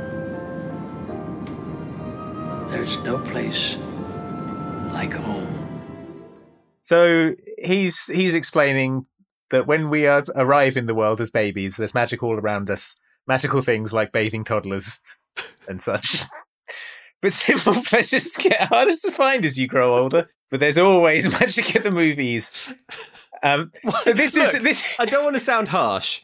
Why is anyone taking seriously the rantings of an elderly man who lives, eats, sleeps, and in the basement of a multiplex staffed by teens, and emerges every day in full coat and tails to bother all the customers? And it seems like they can't get rid of him because it's like they're worried that, I don't know, he might get injured as they force him out, and he'll technically get injured on cinema property or something. He lives in the basement and he's eaten nothing but popcorn, nachos, and rats. He finds roller hot dogs and Sour Patch Kids for the last 20 years. He's actually 25 years old. Also, this whole monologue is in response to them asking him if he's the Phantom. So if I said to someone, "Are you the Phantom of the Megaplex?" and he responded with a long monologue about the magic of cinema, I would be like, "I notice you haven't said no." Yeah, it sounds like something that the Phantom of the Megaplex would say. But no, he says that to shatter those magical moments is a sin so grave as to be almost incomprehensible, proving that he cannot be the Phantom. This is the actor who portrayed Mr. Yunioshi in Breakfast at Tiffany's, one of the most racist caricatures in cinema history, let's not forget. Yep. Before you go on a big rant about the magic of cinema, Mickey Rooney. Well, I mean, I want to come back to this question of the magic of cinema, but I think the time to do it is later when Mickey Rooney sings a huge song about how great Hollywood is. Jesus Christ. So I want to keep some powder dry. Yeah. Also, there is zero way this amount of real estate in the basement of a busy city centre megaplex is not full of big silver bags of sweet popcorn. Yes. It's not, there's absolutely zero. They've got barely any room in the cinema as it is. That cinema is out, that basement they're not going to let a weird man live in it. Yeah. It's like, oh, he owned the land. Is it supposed to be that he owned the land that the cinema was built on because his family owned the previous cinema that exploded? But did he does he still own the basement? I don't think there's any agreement in place. I think he's just tolerated. Right. I think it would be more work to get rid of him, like asbestos. Right. You know. Yeah, but it's more dangerous to remove him. Accidents happen, don't they? A big clown could fall on someone. A big papier-mâché beef eater could fall on them. Also, they find his hideout because Brian sort of lifts a raggedy old piece of cloth that looks like Gollum's loincloth, like to reveal a great... I don't think they know he lives down there, maybe. Is Movie Mason sort of crawling through the vents? Is he a tombstone figure? Yeah. Movie Mason is incomprehensible to me. It's a cinema cryptid. Yeah. Just... So... Back in the lobby, now that we've established once and for all that neither Sean nor Movie Mason... Now can that be the Movie Phantom. Mason point blank questioned if he is the Phantom or not, responded with a long monologue about bathing children. Now that's happened. As innocent as the day is long. Back in the lobby, Sean's gone missing again. Everyone is clearing out the screens now, ready for the big premiere. Yeah. They're almost empty. Martian Mountain still has 10 minutes left. It's a different movie to Merlin on Mars, apparently. Martian Mountain. Martian Mountain and Merlin on Mars are different. Oh, maybe it's like how Deep Impact and Armageddon. Of course. Bugs Parallel Life and thinking. Ants. Yeah. 2 Mars movies in 1 year. Exactly. A woman in a yellow suit walks in. She asks to see the manager. She's Tori Hicks. No one's heard of her. But she has Madison Ashley Metz outside in her limo. Good to meet a new character, though, isn't it? Yeah. Oh, yeah, a new character. Yeah. Wanting to know when everyone will be getting this painfully amateur show on the road. Yeah. She says she's turned up early for the premiere and is mad that things aren't ready. Yeah, so she threatens to take all her clients back to LA. She's just there to sort of give like an air of... She's just there to like add stress to the film. She's like yelling at these teens, being like, why isn't the premiere ready? And it's like, well, there are a bunch of teens in red bow ties. Yeah. Also, it's not the time for the premiere because the films are still going. Yeah. So I can't believe they're showing films in the day. It's like if you were getting married at 1 p.m. Yeah. Being like, well, I'll work in the morning. Yeah, I'll work till 12:30. Yeah, I'll work till 12:30, 12 to 12:45, quick sandwich. Yeah. And then quick salad bowl full of cereal. Yeah. And then back to the chapel. Anyway, there's another calamity because Donny Holly, the bully, has pulled the sword out of the stone, and he wants the free passes that you get when you do this. Yes. He's making trouble. He's refusing to leave, even though everyone. He wants to stay for the premiere as his prize instead. Yeah. Pete squares up to fight him, but the fire alarm goes off. A bunch of drenched people are leaving. The fire sprinklers went off, probably in a screen showing Rain Man or something. It's floodgates. Oh, that's it. Okay, yeah, it's showing floodgates, and everyone has left because they're floodgates. To me, sounds like a political thriller. Yeah, or a porno. Yeah, a thrilling political porno. Yeah, like the parallax view, but with more getting it on. Yeah.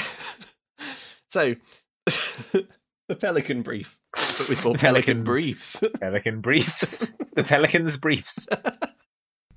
Andy, there's got to be something more fashionable I can wear than this large crushed velvet cloak. Have you considered pairing it with a featureless metal mask? Ooh, that's a good idea. Where would I find one? Well, probably not at insertcoinclothing.com, because while they do have a great selection of video game inspired t-shirts and other clothing, they don't currently sell featureless metal masks. Well, I don't know. I haven't checked it recently. Let me check. I mean, there was some of the characters in Death Stranding had metal masks. Yeah, there must. Here we go. I'm checking the new arrivals section. Yeah. What do we got? Oh, we got some Persona 4 jackets. They're pretty cool. Some Yakuza jackets. They're really good. There's some good Overwatch ones as well. There's a really nice Diva jacket. God of War, but I'm not going to bother though because there aren't any featureless masks actually. Hot damn! Look at this Gran Turismo t-shirt. Okay, I'm back in. Just when I thought I was out. There's brand new Persona 4 Golden stuff has come in. Lovely. As well. A really nice sort of zip-up track jacket and a hoodie. So yeah, if you wanted to wear any of that while you were being a phantom, I imagine that would add a sort of like video gamey flair to your illegal activities. Yeah, I imagine people would see me and go, oh no, a phantom. But wait, they're so fashionable because it looks like this phantom has been to Insert Coin, which you, listener, should also do. You owe it to yourself if you like video games to check out some of these designs because they really are very rad. And if you visit insertcoinclothing.com and use the code STRIFEOFRiley, you'll remember that the family in this film's surname is Riley. Pete and Karen and Brian all have the surname Riley. Strife of Riley. You will get 10% off online orders. Codes are not applicable on charity items, bundles, gift cards, postage, and some products at launch. Codes cannot be combined with other deals or promotions and are valid until the end of 2023. Andy, I am struggling to put this movie's plot together. It doesn't seem to make any sense. I feel like all the pieces are all over the place. It feels to me like you perhaps need more experience in puzzles. Yes. Luke, you seem to be a puzzle neophyte who can't figure out the riddles of the Phantom. No, I can't. What am I to do? Well, Luke, what I will say to you is it's probably not your fault because they don't make any kind of logical sense. But if you did want to try and train up that part of your brain, then why not check out the products of one of our other sponsors this week? That's right, it's Ravensburger Jigsaw Puzzles. That's right, Ravensburger's premium quality puzzles are crafted with meticulous attention to detail, bringing you an unparalleled puzzle-solving experience. And I have to say, having watched Phantom of the Megaplex, I really feel like doing a puzzle would be genuinely soothing. It would all make sense, all the pieces would be there, it would be high quality, polished. It would fit together in a way that makes sense. It would fit together in a way that makes sense, and crucially, it would be enjoyable. Regardless of your preferences or skill level, you'll find a jigsaw puzzle that suits you perfectly thanks to the wide range of imagery, themes, and piece counts available. Start small and work your way up to over 40,000 pieces. That's the Phantom of the Megaplex of jigsaw puzzles for you to work on there. Are you up for the challenge? Shop Ravensburger on Amazon today. Now, Luke, if I've been injured in a Phantom-related incident at work... Not again. Yeah, say, for example, a big wind machine blew me into the sky like Team Rocket, and I landed in a field. Can happen. Some half a mile away Can happen. from my place of work. Can happen. What do I do about seeing a medical professional if I'm, say, in the United States of America? You're in the United States of America? Why didn't you say so? I mean, the fan did blow me very far. I went across the entire Atlantic Ocean. Somewhere in New Jersey, I think. The first thing to do is walk until you see a signpost or a shop, find a newspaper, and if you're in the United States of America, then you should do the same thing that everyone in the United States of America should consider doing, and that is downloading the ZocDoc app. Because ZocDoc is a free app where you can find amazing doctors and book appointments online, and we're talking about top-rated, patient-reviewed doctors who take your insurance. You can filter for that specifically, which is super useful, and make sure they're located near you. They treat almost any condition that you're searching for. Okay, so I just need to find some sort of landmark that'll tell me where I am. Yep. I see Mothman. I must be in West Virginia. Yeah, that's in the United States of America. I mean, don't bother trying to find a doctor because Mothman is going to kill and eat you. Ah, okay. So, there's no fix for that. But if I were to survive, I could find a doctor who could treat being mauled by Mothman? Don't consider it. You won't. Okay. Don't get my hopes up. Won't. That's fine. So I will go to ZocDoc.com/MCC and I'll download the ZocDoc app for free. Then I'll find and book a top-rated doctor today, as long as I survive Mothman's terrible claws. You won't. That's ZocDoc.com/MCC. I might. ZocDoc.com/MCC. He will take you apart at the joints, Andy. So, escaping the crowd, Pete finds Brian and Karen, who say that they've ID'd the Phantom. That's right. Guess who it is? Yes, guess who it is? It's Mel. It's Mel, the projectionist. Based on nothing, they've decided it's Mel. Remember what he said about being underappreciated? I honestly don't remember him saying that, but I'll take your word for it, kids. Well, he was complaining about the automation earlier on. Yeah, that's right. And that was treated as sort of like anti-hard work griping, just like the union stuff. Well, being a projectionist, it's a dying art. Yeah. So they lead Pete into one of the screens. They say that they were looking for Merle when they found this peculiar video looping in one of the screenings. Yeah. So it's like a trailer, and it says mischief, madness, mayhem, midnight mayhem. It started as a movie, but now it's real. And then a devil laughs and then shatters. It's like the inside of a fractured mind. Yeah. It's bizarre. And that's it. It's a 10-second trailer for nothing. It's just looping over and over again. Yeah. The kids reckon that Merle is the only one tech savvy enough to have put this together. Rigged up something like this. Mischief, madness, mayhem, midnight mayhem. It started as a movie, but now it's real. This trailer, it's been running over and over in here. Who else but Merle could rig up something like this? Who else but him could do any of it? Brian says the lights and projectors are tied to the computers up there. Yeah, but Merle's not gonna risk his job to do something stupid like this. He's been here forever. Maybe that's the problem. Maybe he finally wants to be appreciated and recognized. Brian thinks that maybe Merle just wants to be recognised and appreciated, like Willie Gaines in The Last Woodcarver. Why are they doing this with the fake films? It means nothing. This is the thing they settled on. They were going, maybe Mum corrects everyone's grammar, maybe something the other thing, but they stuck with the movie titles because they think it's cute. But when you say, like, sometimes if the film that you're referencing is clearly enough of a reference to an existing film that you can sort of draw the analogy that you can figure out what they're trying to get at. But just like Willie Gaines in The Last Woodcarver, that doesn't mean The Last Woodcarver doesn't suggest to me unappreciated. Like they could have done a parody of what's the one with Michael Douglas where he stops his car falling down. Falling down. They could have called it like Tumbling Down. Yeah. Just like just reference Falling Down. You're allowed to reference movies in movies. Yeah, I don't know. The Last Woodcarver. Also, there's loads of woodcarvers still. What's that film about? Well, it's post-apocalyptic. Oh, okay. There's only one fine. A virus has ripped through the woodcarver community. It's a very specific woodcarver disease. A wood termite has mutated and it now can get now it carves people. Okay. A big termite. I'm just saying, people. like, the idea of a person with, like, woodworm that's actual horror movie fodder. TM, do not steal. Yeah.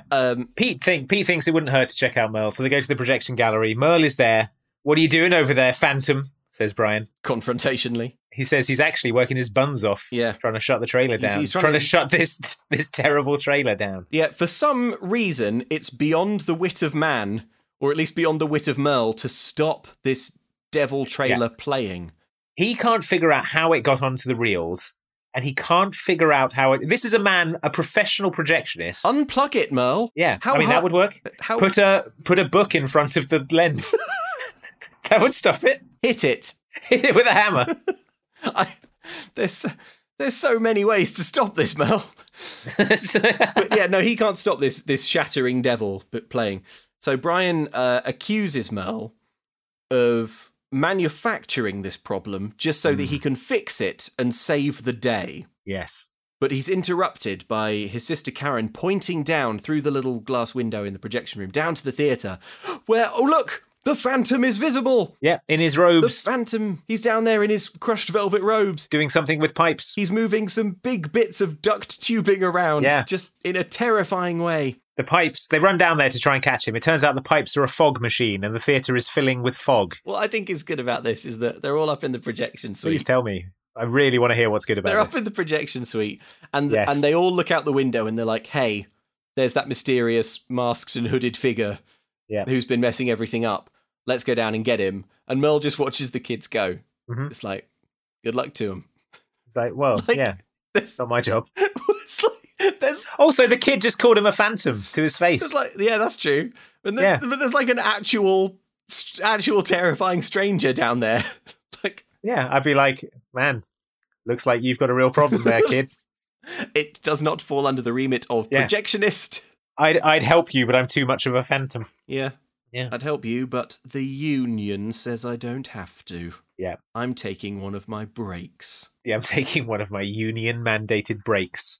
The music sort of does a sinister sting. Organised labour. Walt Disney shakes his head from beyond the grave. Walt Disney in hell shakes his head. Furious. So yeah, the Phantom has rigged a smoke machine. Yeah. Pete turns it off. Yeah. That's it. Thereby outfoxing the Phantom. Pete says, okay, siblings, look, maybe with all your movie knowledge, you both know more than I do. How are we going to find out who the Phantom really is? And Brian thinks before giving the most decom answer to a question possible when he says, Is anybody around this place hooked up to the internet? Nice. Yeah, nothing seen of George and Mum trying to get their car fixed. Not she important. thinks the kids are dead. We cut to the kids and Brian and Karen and Pete. They're all walking around and talking. Brian explains that everything the Phantom has done tonight has had to do with the plot of the movie showing. It hasn't, but whatever. If they want to know what's going to happen in the premiere of Midnight Mayhem, they're going to need to find out the plot of Midnight Mayhem on the internet. But Pete's like, the plot is a closely guarded secret. Karen scoffs. Isn't he cute when he's naive? Ever heard of spoiler sites on the internet? Says Brian. Every secret Hollywood has, these guys know. Yeah. Says Brian. They go in of early noughties movie bloggers. Of ain'titcoolnews.com. So they go into Sean's office to use his internet computer. He's not there. Or is he? His corpse is tied and gagged on the back of the door, like Henry Winkler in Scream. So it's important to set the scene here. They creep into the office. They find it empty. There is a creaking sound behind them. They spin to see. The door swings shut.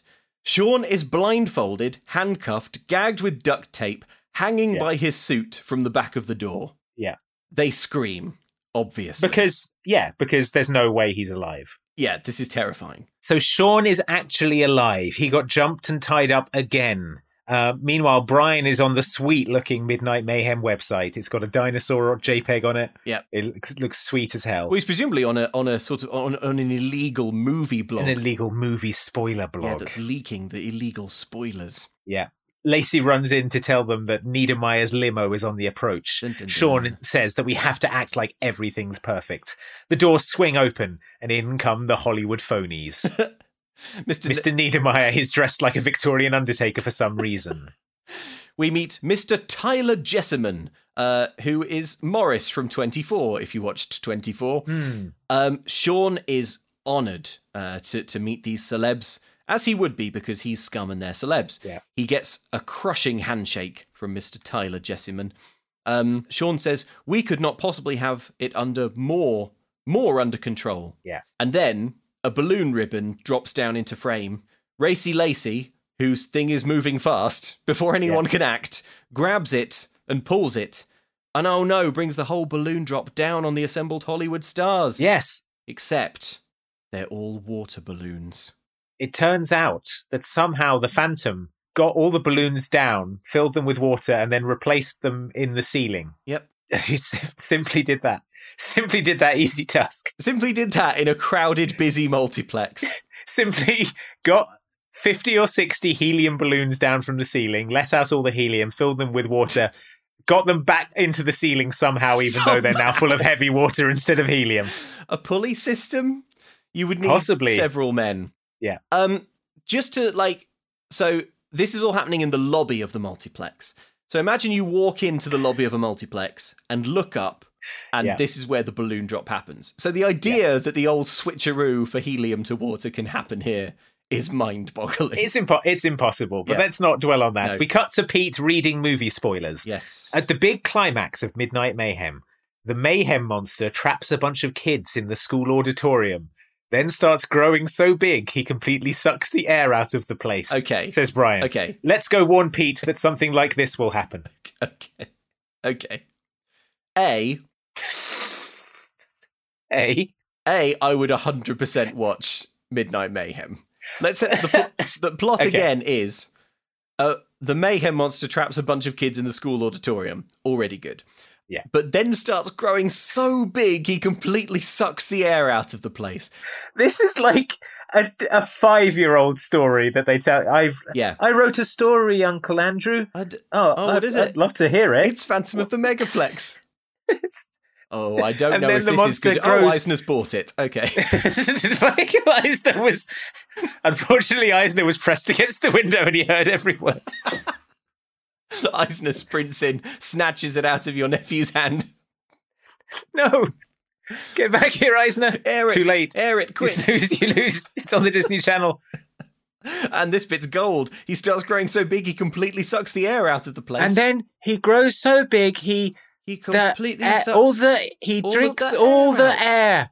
He breathes in all the air and there's no air for anyone else to breathe the air. What do you mean? He Okay. grows so... All right, no more refined sugar for He you. grows so big, he completely sucks the air out of the place. I don't know what that means. It must, Is it an airtight school an auditorium? airtight auditorium. What does that mean? Okay, Godzilla is in an airtight auditorium. He Well, sucks in... I mean, the radiation damage these kids would be taking is... Yeah, they're dead long term, for sure. Short term, I guess. Godzilla draws in a breath to do his atomic breath weapon. Sure. I guess that air leaves the room. Yeah. But I mean, there's still air coming in from outside unless it's an airtight auditorium. Could there be a monster so big that when it breathes, it sucks all the air out of Earth? I mean... Andy's pinching his nose. If it would have to be some kind of mayhem monster, I think. Yeah. And it would have to start growing so big. I mean, this is where we start to kind of grasp the edges of the scale of the cinematic ambition of Mr. Tyler Jessamine, who again is an asshole-ish looking guy in a grey sharkskin coat. Yeah. So, Brian says, you know that the Phantom's going to try something like it. Going to try growing so big he sucks all the air. Sorry, Brian. The Phantom's going to try something like growing so big he sucks the air out of the place. Completely sucks the air out of the place. Completely sucks. Okay, so let's warn Pete that something like this will happen. On the way out, Karen, who is in a point-and-click adventure, spots a small key on the floor. Ooh, she picks it up. Back in the lobby, more drama. It turns out the extremely expensive inflatable mayhem monster has been removed from the roof. Tori Hicks, the sort of PR woman, is like, hey, look, are we doing this premiere or what? Yeah. And Niedermeyer is like, okay, open those doors now, Sean, ready or not. But, nightmare. Outside, Movie Mason has gotten onto the red carpet. Somehow, Movie Mason is loose. Movie Mason normally slipped his bonds. Normally he merely bothers cinema goers, but now he's bothering celebrities because he's on the red carpet. He's the only person on the red carpet. There are loads of people, loads of photographers outside the multiplex, and he's there singing twee songs about the golden age of Hollywood to all the photographers. He's singing "Hooray for Hollywood." Yeah, he's singing the old standard. He's singing. You may be homely in your neighborhood, but if you think that you can be an actor, see Mr. Factor, all that Here's stuff. Something. Let's hear a little bit. Hooray for Hollywood, that phony super coney Hollywood. They come from Chillicothe and Paducas with their bazookas to get their name up in lights. Hooray for Hollywood. This is elder abuse, making Mickey Rooney do this at this time of his life. Okay, at this point, I want to sort of sidebar because I find the fawning reverence for old Hollywood bizarre enough anyway. It's so weird in this movie. So have you tried to watch a film from the 1940s? They're all, without exception, all garbage. The thing that I find weird about it, okay, Mickey Rooney in real life. Yeah, this is true. This is from Judy Garland's autobiography. Mickey Rooney and Judy Garland were forced by the movie studios that owned them to take pep pills to make them work 72 hours in a row. Then they were taken to a studio hospital and given sleeping pills to knock them out, woken up 4 hours later to take more pep pills and do another 72-hour stretch. Judy Garland was kept on a diet of chicken soup, black coffee, cigarettes, and pills. And now we've... Hooray for Hollywood. And now we've got actual Mickey Rooney, who this happened to... Yeah, 80 years old, can't sing or really move. Hooray for Hollywood. Hooray for Hollywood. In the clip you just heard, you can hear the strained quality of the voice of this 80-year-old man being, I assume, cattle prodded through this song and dance number in a Disney Channel original movie when he should be at home surrounded by his loved ones. It's again, probably on pet pills. Yeah, it's just bizarre. It's nuts. And also, like, for this to be the vehicle to express your love for the golden age of Hollywood, like Phantom of the Megaplex. Yeah. I don't know. It's like this film is, but they can't even mention real films. No. And this isn't a film. It's a TV movie.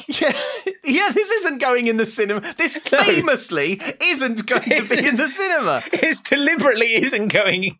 It's being broadcast on television. There's an argument to say TV movies were really hurting the cinema industry. It goes on for so long, and it's hard to watch. Yeah. Madison Ashley Metz steps out of her limo. It turns out she is friends with Movie Mason. Yeah. Sean came out to berate Movie Mason for being old and singing near his celebrities, but he's saved by this movie star. Turns out that she grew up in this town.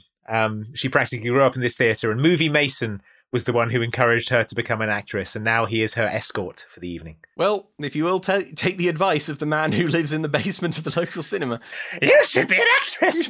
You got the X Factor. Please let me out of this basement. Call Mr. Factor. He'd make a monkey look good. So, the premiere's in full swing. Sean has been embarrassed in front of Ashley Madison Metz. Meanwhile, the three siblings sprint up to the roof. Yeah, so they can't find the roof key. Karen is like, "Is it this key I picked up?" Pete says yes. So they run up to the roof. Mm-hmm. They open the hatch. They go out and start investigating. The dinosaur balloon is gone. We see the Phantom sort of swoosh. He's wearing a mask. This is the first time we see he's wearing a sort of featureless silver mask. Yeah, it's kind of creepy. Kind of effectively creepy looking. Pete tells the brother and sister that the three of them make an impressive team. They all hug. And then the Phantom jumps on them, covers them in a big sheet, ties them up, laughs, and runs off. "We've been phantomized," says Brian. Ah, come here.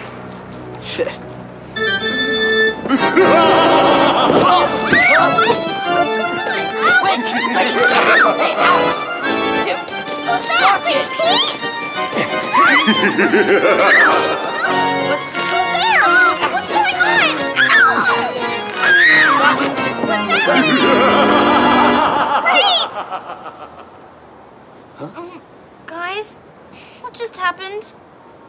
I'm betting we've been phantomized.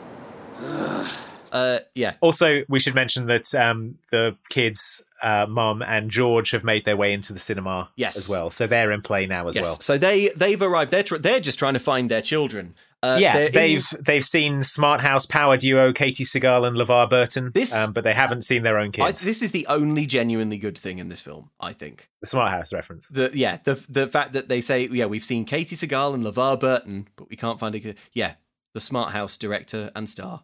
Like, what a name drop. What a sudden moment of remembering Smart House. That was good, wasn't it? Smart House was good. Yeah. Anyway, so Mum finds Hillary Honey and says, "Hey, Hillary Honey, where are my children?" Hillary Honey has no idea. She's like, "Oh, I don't know." So up on the roof, the kids are blindly shuffling across the rooftop. Which is a bad idea. Yeah, very bad idea. They shuffle over to a valve. They sort of fall over. Yep. We'll come back to that, I suppose. In the auditorium, everyone takes their seats. Tyler Jessamine takes to the stage with a microphone. "Let the mayhem begin," he says. And in the balcony, the mayhem monster balloon starts inflating and making growling sounds. Yeah, there's a sort of a inexplicable growling noise. Bearing in mind what's happening is an inflatable dinosaur. It's kind of so like inflated. This sort of star-studded premiere actually is not even filling this one screen because it's got a downstairs. The balcony is free. It's got a balcony that they haven't put anyone in, and the balcony is filling up with inflatable T-Rex basically, and it sort of flops down onto the crowd and starts killing everyone. Well, like it sort of flops onto them, obviously harmlessly because it's just an inflatable T-Rex. But the director sort of goes in its mouth a bit. It's caught in its terrible jaws, and is going, everyone is screaming for absolutely no reason. Yeah, like the jaw locks around Tyler Jessamine. The claws sort of kill the son-in-law, who's going to be the new manager. Up on the roof, the kids are undoing the rope that they're tied with by sort of rubbing it against a valve somehow. Fine, sure, whatever. Back in the theatre, an usher is trying to evacuate everyone, but from behind a wall bursts an equally massive inflatable King Kong. They run in another direction, but an equally massive inflatable, what looks to me like a skinless Shrek kind of Yeah, bursts out. there's a sort of ape, there's a pig, there's all these Where did these inflatables come from? Don't know. Don't know, not important. So the kids who have freed themselves, they run go up to the balcony. downstairs. Well, Movie Mason is there. He says that they need the sword from the stone because there's nothing else sharp in this cinema, I guess because of Movie Mason. So they go and get that, and then Pete jumps from the balcony with the sword, pierces the monster balloon, it deflates, and everyone cheers. So, yeah. Pete, what you would think you would do if you're Pete is to go into the bottom of the auditorium where the dinosaur is, pierce the big inflatable ass of skinless Shrek on the way, walk through that, and then deflate the big dinosaur. But he doesn't. No, he risks his life jumping off the balcony. He launches himself off the balcony. Yeah. It's all flying crossbody. Yeah. He bravely stabs it over and over again in the spine. Yeah. And it sort of deflates onto the crowd. That's way more dangerous to have a very heavy... Yeah, suddenly collapse on everyone. Yeah, like imagine being trapped underneath a bouncy castle that was like deflating. Like that's stuff, that kind of like really thick canvasy sort of. That's when you suffocate. material. Get rid of the ape blocking the door. Yeah. Get everyone out and then burst the. Anyway, it doesn't matter. The Phantom opens the curtain and sees what's going on. There's an organ sting when this happens. It's like yeah. Dun, dun, dun, dun, dun. Brian sees what's happening and points, and the Phantom flees. Behind the screen in silhouette, the Phantom and Pete start fighting. They're having this big sort of dramatic fight. The Phantom is climbing up the side, sort of punching and kicking Pete. All the audience are just sort of watching this happen as this 17-year-old boy is getting his ass kicked behind the screen. By a masked attacker. They're like swinging on ropes and things, and everyone's like, oh, I hope Pete wins. Yeah. Oh, he didn't. Never mind. Why won't anyone help? Pete is being beaten to death. They crash through the screen. Pete has somehow got the upper hand on the Phantom. And then with incredible import, he unmasks the Phantom, and we find out it's Sean. What? Let's hear Sean explain why he did this to Niedermeyer. Not only are you fired and banned from these premises for life, but I'll ensure that you never again work in any theater in any city in this state. Is that clear, McNall? MacGibbon. MacGibbon! For once in your life, get it right! My name is Sean MacGibbon. And I did all of this tonight just so you would finally notice me. But you don't care. You've never cared. You think LaMonica will be a better GM than I will? So be it. But don't come crying to me when you find out that you're wrong. Okay, you just heard Sean explain why he did this. It does not explain how he did this. Anything he did. Okay, shall we? Should we wrap up the film? Yeah. And then come back to this? All right, fine. So obviously Sean is fired. He's also banned from working in this state, I guess. He did all this so that Niedermeyer would finally notice him. Pete realizes that he should lighten up in life a little. He got a grim vision of his future where if he continues to work in the cinema, he'll become a Phantom. Tyler Jesserman pitches a Phantom of the Megaplex film to Sean. So things worked out pretty well for Sean, despite the only reason he's not in jail for killing 3 kids is they hopped the correct way on a rooftop. Yeah, right. So he's a movie producer now, I guess. Yeah. Niedermeyer gives Pete some cash to go on a date because he actually offers Pete Sean's job because Sean's been fired. But Pete, he says, actually, you know what? I just want the rest of the night off. So Niedermeyer gives him some cash to go on a date. Yeah. He says, here's some money because you saved my evening. Even though he really didn't. The Phantom's plan went off like a charm because all of those Hollywood celebrities were like splattered with water and then crushed under a T-Rex. That really happened. So yeah. I don't know. George proposes to the mum with a bunch of shitty plant metaphors. He doesn't have a ring, but Movie Mason, for some reason, has an enormous diamond ring on him. I have props around for emergencies, he says. George says, will you marry me? The entire auditorium, including Mickey Rooney, about 2 feet away from her face, are sort of nodding and mouthing yes at this woman. And she sort of like goes, yeah, okay. Yeah. There was like, whoa, hooray for Hollywood. And the gang goes into the premiere to watch the film again. Yep. As he goes in, Movie Mason grabs Brian by the shoulders and says, "The Phantom of the Megaplex is nothing compared to the power of the werewolf of the Megaplex." And then a wolf howls and the movie ends. What? Okay. Needless to say, the film is bad. Needless to say. What I want to do is just to try and talk through... All I want to do. Okay, now we know that Sean McGibbon yes, is the Phantom.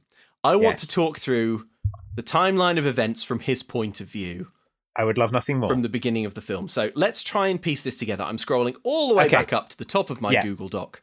Well, okay, for a start, this is all a response to him getting passed over for the promotion. Yes, which happens approximately sort of 4 hours before I would say 4 hours before this all happens is when he finds out. Yes. There's enough time for Pete to go home, have a bowl of cereal, and come back to the cinema. Yeah. So that was his planning phase. Yeah. With no prior warning. No. He had to plan this entire operation in about 4 hours. And I mean, this required a lot of equipment. Presumably during that 4 hours was when he went out and bought the cloak and the mask. Yep. So what's the first thing that goes wrong? It's the candy machine. The candy machine. How again? Again, not entirely sure. It is attributed to the Phantom. The Phantom weakens the structural latches on the okay. All right. So well, to be fair to Sean, he could have done that in the 4 hour gap when the shifts were changing, right? Yeah. Like maybe the cinema was closed for those hours and then it opens again in the afternoon.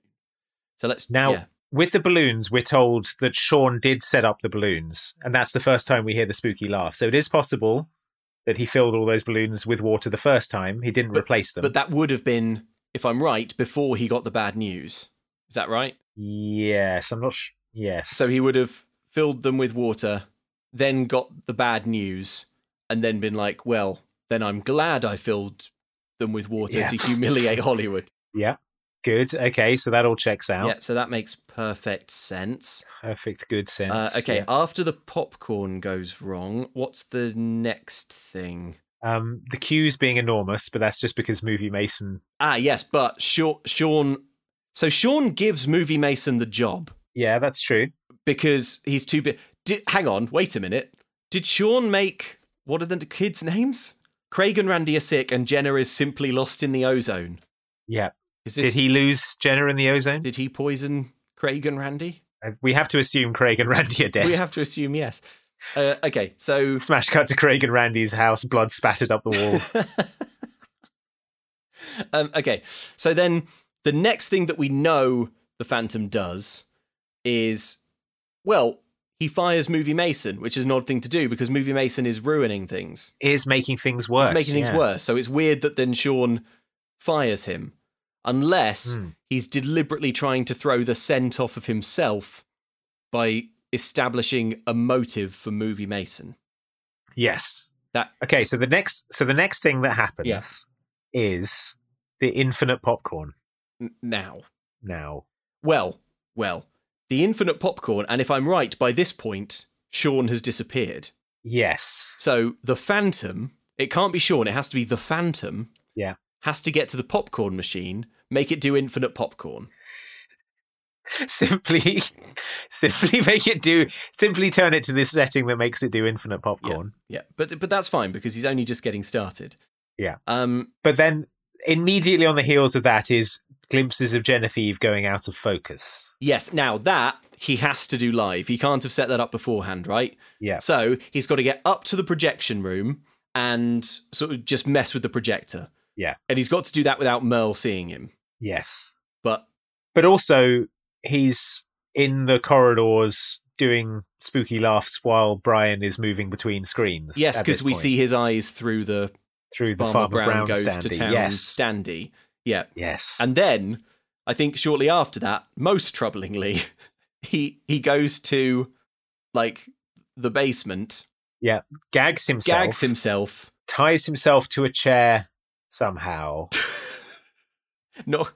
But does he have to be like, he doesn't actually have to have been knocked out, does he? He could be lying about that. He'll be lying about that. He does have to bind his hands with electrical tape behind his back That's difficult. on a chair. That's difficult. hard. He doesn't have a confidant. He doesn't have, like, there's no one else who could be working with him, right? Yeah, it's not Scream. He's not got Matthew Lillard in the same outfit. Yeah. Running around the theatre. Yeah. Also, at the same time, he's also made it so that the lights go berserk in cut to black. Yes. So...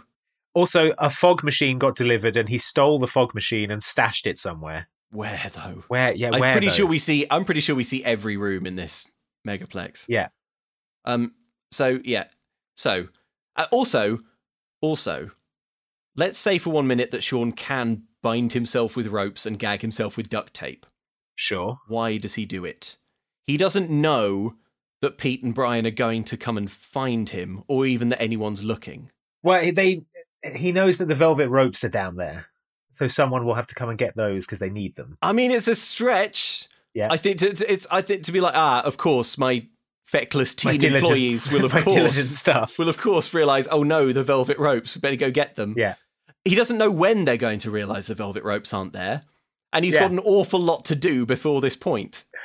I love it. It's like Jigsaw in the first Scream film. He's just lying in a pool of fake blood. Yeah, for the entire movie. I bet he sort of got himself all set up there, like bound duct tape. However he did it, he sort of tied himself up and was like, "All right, man, I reckon I've got about 30 minutes of oxygen." I reckon he sort of let 10 minutes go by, and then he was like, I sort of thought they'd be along by now. Yeah, I thought I trained them better than this. Legs have gone dead. I'm gonna have to start like rocking back and forth just to keep the blood flow going. But if I hear a noise of the door opening, I'll go limp, so that when they find me, I can be groggy. So they free him, and it's immediately after this that he drags the fan out in front of Cyclone Summer. I'm pretty sure it's at the exact same time that he's giving a pep talk outside the cinema, isn't it? He's like, he rallies the troops. He's like, there's only one out of the premiere. We must find out who's doing this. Why set them all onto the task of trying to find out who's doing this? Trying to find the Phantom. Just dismiss it as rumour. I don't know. But yeah, and around this time, the fan... So yeah, he must go, we've got to find this Phantom. I am going to the wind machine. Puts it up, gets it on the escalator, takes it upstairs. Do you think he was transporting this stuff as Sean or as the Phantom?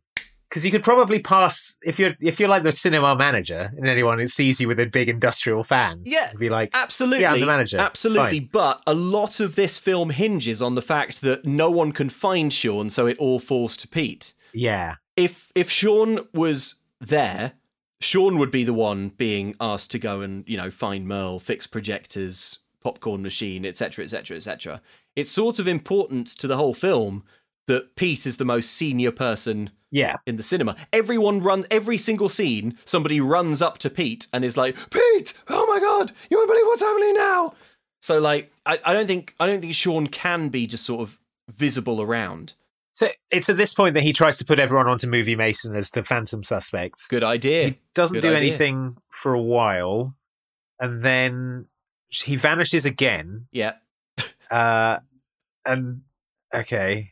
Oh, yeah. This is the point where he has cut together a new version of the Midnight Mayhem trailer with a shattering devil. Not just that, he's installed it on the computers up in the projection room in a way that the professional projectionist can't figure out how it was done and can't figure out how to stop it. Yeah, he's outmaneuvered and outprogrammed fusty old Merle. Yeah. But then they okay. I don't think this is footage from the film because every description of Midnight Mayhem talks about the Mayhem monster, and it's a sort of dinosaur, and that's it. At no point does it mention this devil character. So, is this original footage that Sean shot? But a devil during his lunch break, edited it together. During his very busy lunch break. Yeah, I think. What is the film about? I think we have to assume yes. So then he goes to the stairwell and runs around, because that's when he's next seen by Brian and Karen, right? Yeah. They sort of see him down there, and he's everywhere he goes, he's laughing. Yeah. Even though he's presumably trying to evade notice all the time. He sets off the fog machines for reasons that are opaque to me. Yep. Probably to him. Yep. I guess he bought himself some time when he sort of accused movie Mason, potentially. So he filled the theatre that was showing his weird devil trailer with fog. Why? That theatre is empty. Is there not a movie? Were they not showing John Carpenter's The Fog? He must have, but he must have been planning to deploy that fog machine because he stashed the fog machine, and so he must have stashed it in that theatre because you cannot move a fog machine.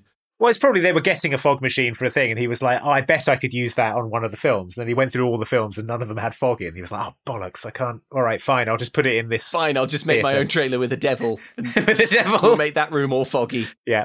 That'll make Niedermeyer notice me. That'll get me the manager's job. Anyway. I mean, we haven't even moved on to what he hopes to achieve with all this. So, here's the chain of events. The Phantom turns on the fog machine. Yes. The next thing that the kids do is turn off the fog machine and run to Sean's office because they need his laptop, which means that Sean, as the Phantom, must turn on the fog machine, run as fast as he can to his office, and hang himself up on the back of his door. His own door. Handcuffed. Blindfolded. Gagged with duct tape again. Sean is history's greatest escapologist, a Houdini-level performer. How has he done this? I don't know. Also, at some point during this, he had to go on the internet and look up the plot of Midnight he had to Mayhem. get the spoilers. And then delete his browsing history so Brian didn't realise it had already been searched for. They were hot on the heels of the Phantom. They didn't know where he was going. Yeah. But coincidentally, they went exactly where the Phantom went. Yeah. Hang on. What? Surely Sean didn't think he would be found in his office. No.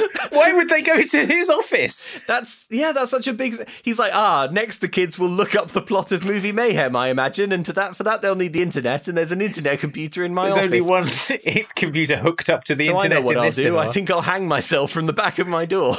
I think we have to consider the possibility that this was just some recreation time for Sean. This is what he's into. He didn't expect to be interrupted. Boy, all of this phantoming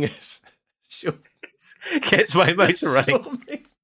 Oh no, Sean, you've been tied up again. Oh yes. Thank heavens you kids are here to save me. So in his panic, at this point, he drops the key on the floor. This is the key to the roof, where he's already been and removed an enormous dinosaur. Yeah, and is already on when the kids get up there. Yes! Somehow, even though it's locked. Okay, so when you in his Phantom costume. When you see the size of this dinosaur, how could he possibly have got up on the roof and deflated it quickly? It's so big that even deflated, you wouldn't be able to lift it. No, it would go it would go on the back of a flatbed truck. Yeah. Farmer Brown would take it to town. It would weigh 150 kilograms easily. Yeah. This thing. Yeah. He not only gets it off the roof and downstairs, but then through a narrow hatch and down some attic stairs. But then he maneuvers it to the balcony and rigs it to unseen by anyone, and rigs it to inflate. Even though all the while this is happening, he's actually downstairs at the entrance to the Megaplex, shaking the hand of the director. This only works with I think we have to consider the possibility he has an accomplice that we don't see. One accomplice? No way. 10 accomplices, perhaps. A team of accomplices. 10 Darren Browns is what this takes. 10 masters of misdirection. Yeah. All working in perfect concert. Oh my God. An Ocean's 11 heist crew. Yeah. You know what? This is why when Sean's busted, he's like, you got me, because he knows that the other 9 Seans are off in a hot air balloon, escaping with the money or something. Yeah. Stabbing Mr. Niedermeyer. Escaping with the promotion. It's now you see it, and Woody Harrelson is on a magical carousel. Yeah. There's so many things I don't understand. Why does he drop... When he drops water all over the Hollywood phonies, he's there as well and gets all wet. He gets water all on him. And yet the Phantom isn't wet later. So... It does seem like movie Mason singing "Hooray for Hollywood" is part of his plan to ruin everyone's evening, though. He unleashed movie Mason on the crowd. It's just the scale at which this does not make sense.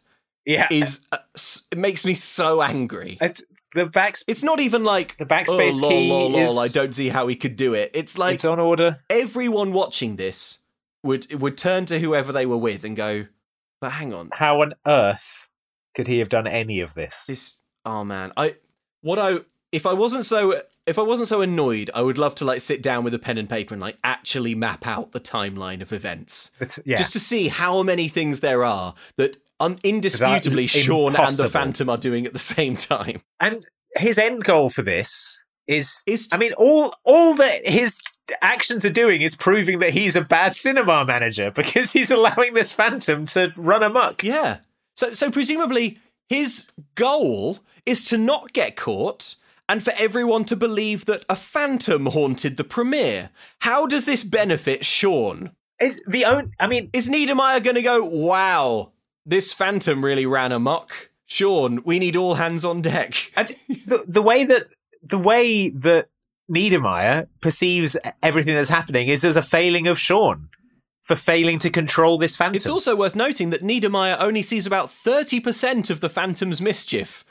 The whole goal is to show Niedermeyer some mischief. Niedermeyer shows up right at the end of the film and sees some mischief. Yeah. The Phantom has been like doing a load of bonkers BS just to ordinary people in the cinema. Why? And then at the end of the film, he's like, this was just to get you to notice me, Mr. Niedermeyer. Because Niedermeyer gets his name wrong a couple of times. Yeah. And it's that sort of like Frank Grimes thing where he just sort of snaps. But how would you, if your plan worked and you weren't unmasked, how would you be noticed? Yeah.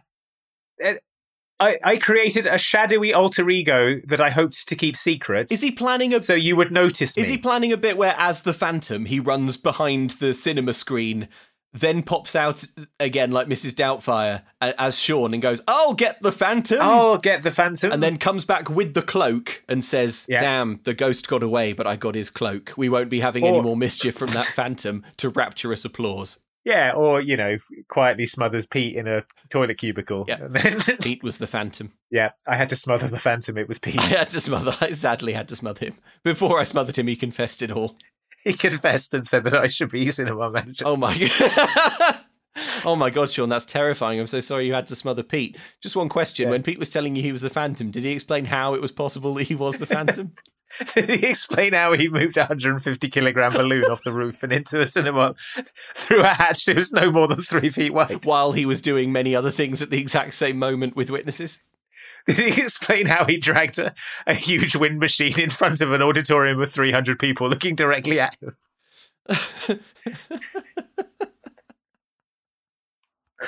Oh my God. Hooray for Hollywood. Films can really teach you something. If you think about it, films can tell you stuff. Think about it, films are good. Films have taught me that the Phantom of the Megaplex sucks. It sucks so bad. Okay, thank you everyone who's been emailing the show.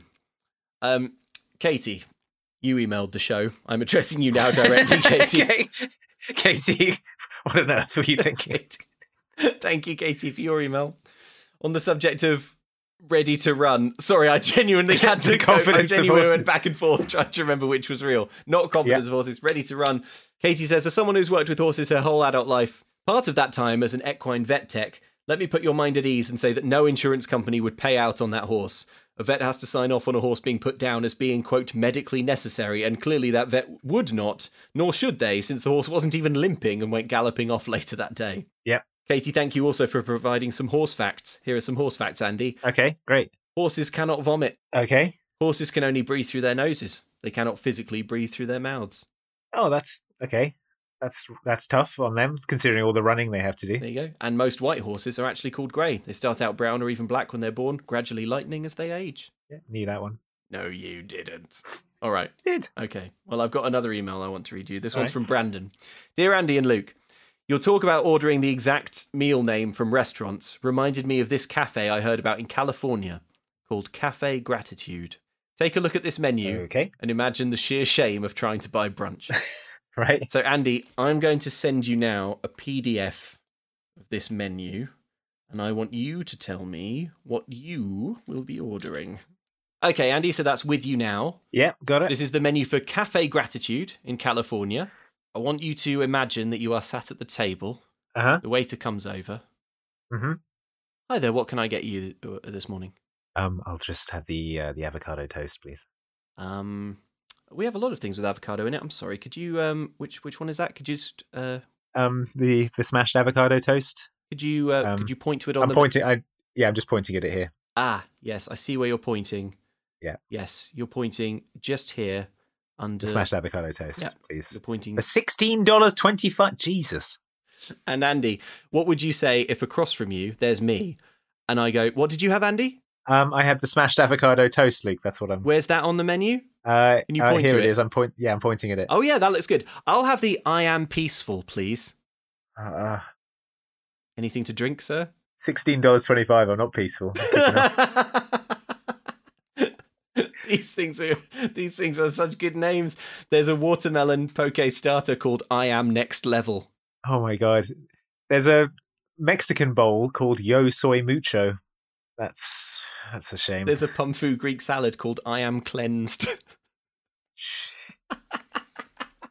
I Am Activated, which is an open-faced curried chickpea salad sandwich. Yeah. I am activated. For almost $20, I'm activated. What's the most expensive thing on this menu? I think it might be the I am bountiful. No, it's the I am sensational crispy soba salad at $21 American dollars. No, $22.50 for I am Kancha gratitude Japanese bowl. Well, there you go. There you go. I am whole. It's a macrobiotic bowl. I am going to McDonald's. Thank you very much, everyone who emailed the show. You can drop us a line if you want to let us know your thoughts or if you want to put together a detailed timeline of the activities. Please, I would love to read a detailed timeline of the Phantom's activities, and God knows I'm not doing it myself. Sort of Bayer tapestry that kind of stretches around the room. You can do so by emailing us at momcan'tcookpod@gmail.com. You can also find Mom Can't Cook merch by going to momcan'tcookstore.com. And if you're thinking, I don't want to wait another fortnight for more Mum Can't Cook, well, the great news is you don't have to, because you can join the swelling ranks of Mum Can't Cook Extra Helpings patrons. That's right. Go to patreon.com/extra helpings to sign up. There's just one tier and you get bonus episodes of Mum Can't Cook in which Luke and I recap every episode of the Disney Channel original TV series So Weird. It's like X-Files for kids, except less than half the length of an X-Files episode, but it tries to cram in about twice as much story. And Eric Von Detten from Brink is in it. It's a great time. They're really, really fun. So head on over to sign up. And one more thing, if you're looking for more spooky stuff this spooky season, please. I am writing short horror stories on the internet on my Substack. If you go to uh-oh.substack.com, that's uhoh.substack.com, there is a new short horror story written by me every Sunday. Sign up at uh-oh.substack.com to read that for free. They're really great. They're really fun. They're really creepy. Do not miss out. Oh, what do we do next time? Luke, because as you know, it is October, the spooky month, the spooky season. There is no other answer to your question than Halloween Town 2, Calabar's Revenge. Oh my God, I cannot wait. How excited are you to get back into the world of Marnie? God, I can't wait for more great Marnie content. Such a good character who I enjoy all of the things that she says and does. Let's see what Disney Plus describes Halloween Town 2 Calabar's Revenge as. Grandmother Aggie sweeps Marnie and Sophie off to Halloween Town to investigate a series of strange occurrences that seem to have stripped the community of its magic. But why? It isn't long before they discover that an angry warlock has taken Aggie's spellbook with evil intentions to turn every human into whatever costume they're wearing at midnight on Halloween. What? Oh, yeah, there's going to be so many monsters of varying levels of attention to detail. Oh my god, it's going to be so choice. How choice is it that a fun movie called Halloween Town 2 has a subtitle Calabar's Revenge? Calabar's Revenge. Like something out of Clive Barker. Yeah. So choice. It's so good. Oh my god. All right, join us for that. Yes, more Halloween Town. Andy, while I was finishing the podcast, the 9 other Luke Westerways have made off with your promotion. Oh, man. In a hot air balloon. What do you say to that? Oh, man, I guess, yeah. Off they go. Woody Harrelson and Isla Fisher and the other one, the little Franco boy. They've all made off with your promotion. With my promotion. Mr. Niedermeyer's going to notice me for sure. I guess I'll have to become a phantom.